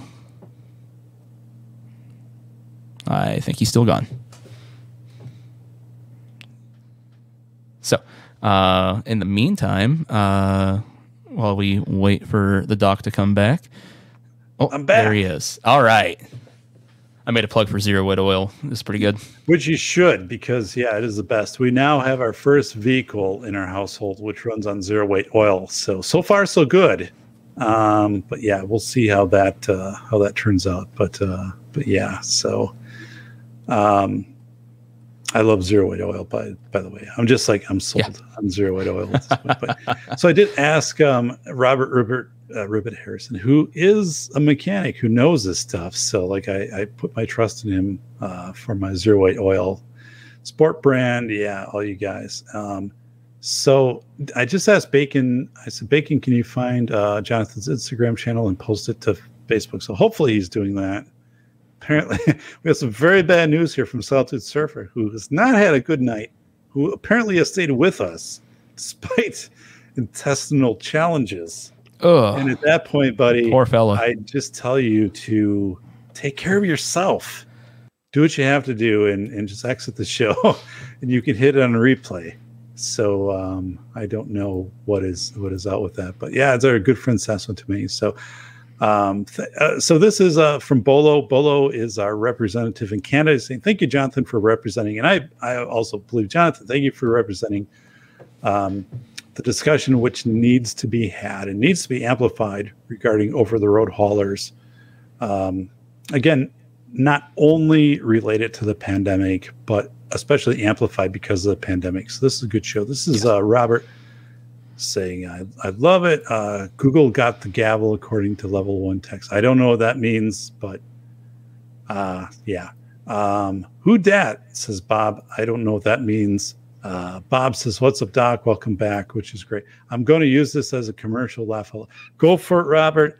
I have no copyrights. I'm sure that our good friend here, Jonathan's willing to give up anything you want to pull. Absolutely. Go for it. You want to make a highlight video out of this, a 30-second TikTok that gets 4 million views. You're all for it, buddy. I will never challenge you on that. You're all good.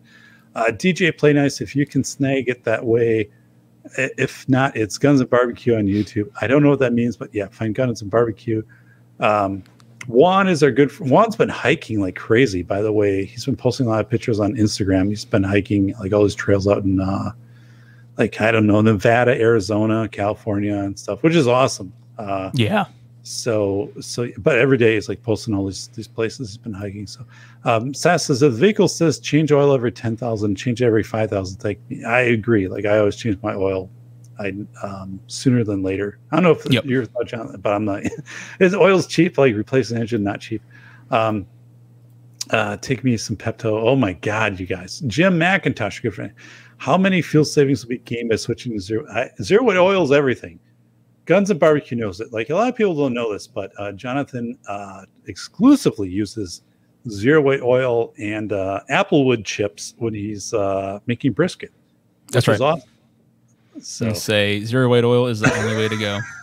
The thing is, like, you got to make sure it's kind of just like a quarter inch, because if you go a little heavier than that, it can ignite, or lighter fluid and stuff like that. So you got to be careful. But yeah, zero weight oil is it's one of those things like the government never tells you about all the purposes of zero weight oil. It can be a laundry detergent, and stuff like that. And but yeah, so make your lawn shine, things like that.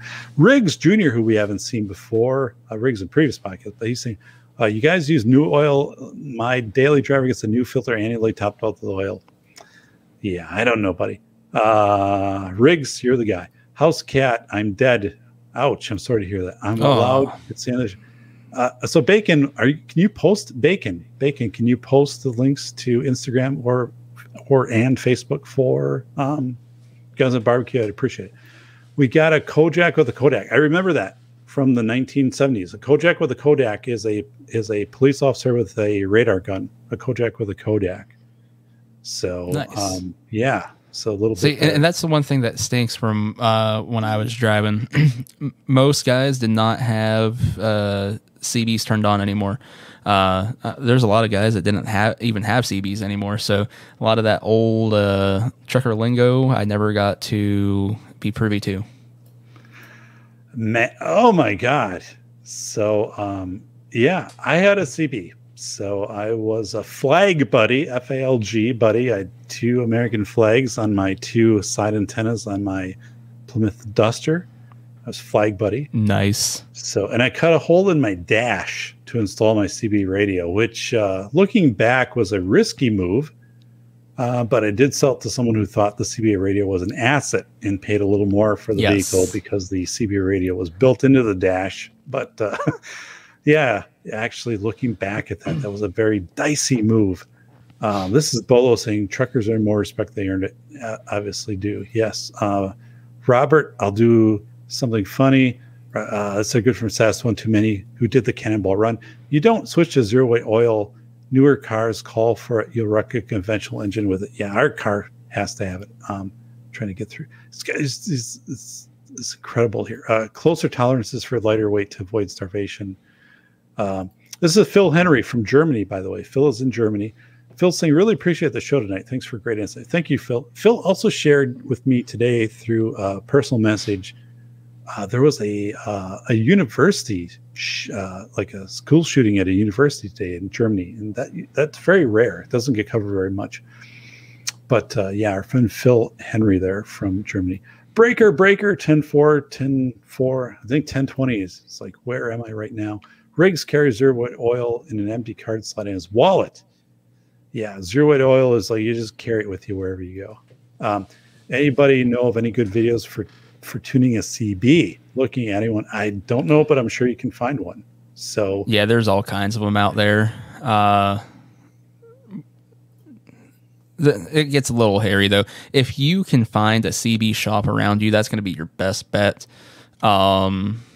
because then you get into some of the stuff with your coax cable, things like that.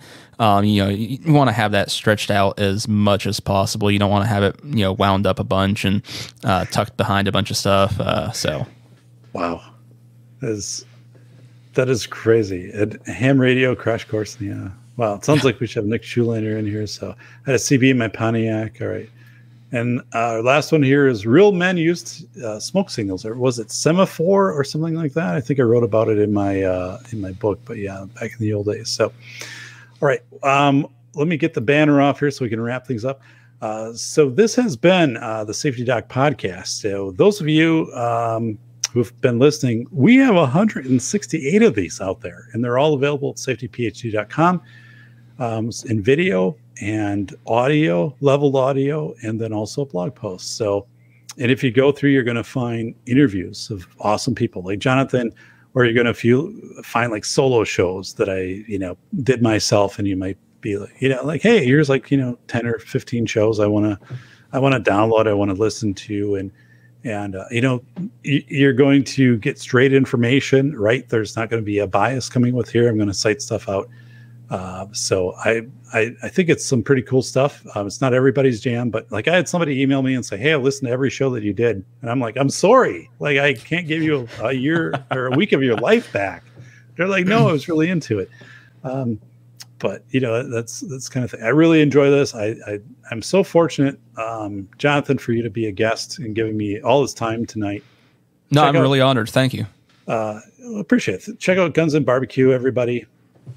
And again, this is Safety Doc Podcast. I have 43 thumbs up. So thank you for the thumbs up. Thank you for sharing the show. Thank you for the watch hours. Just everything that all of you do. I look forward to this show, for weeks. Having Jonathan on, and I'm excited to go in and to put the blog post up tomorrow. Again, just such a great guy. This has really been a terrific show, and all of you in the chat, helping with things that we kind of we're covering in the moment, and you're like, how about this angle? So talking about that. So this is Safety Doc. Thank you, everybody, and I will see you all on Friday morning for Face Validity. So this is the Safety Doc and our good friend Jonathan Berger at Guns and Barbecue. It is the pinned comment up above. Check that out. Subscribe. Guns and Barbecue. So thank you, everybody.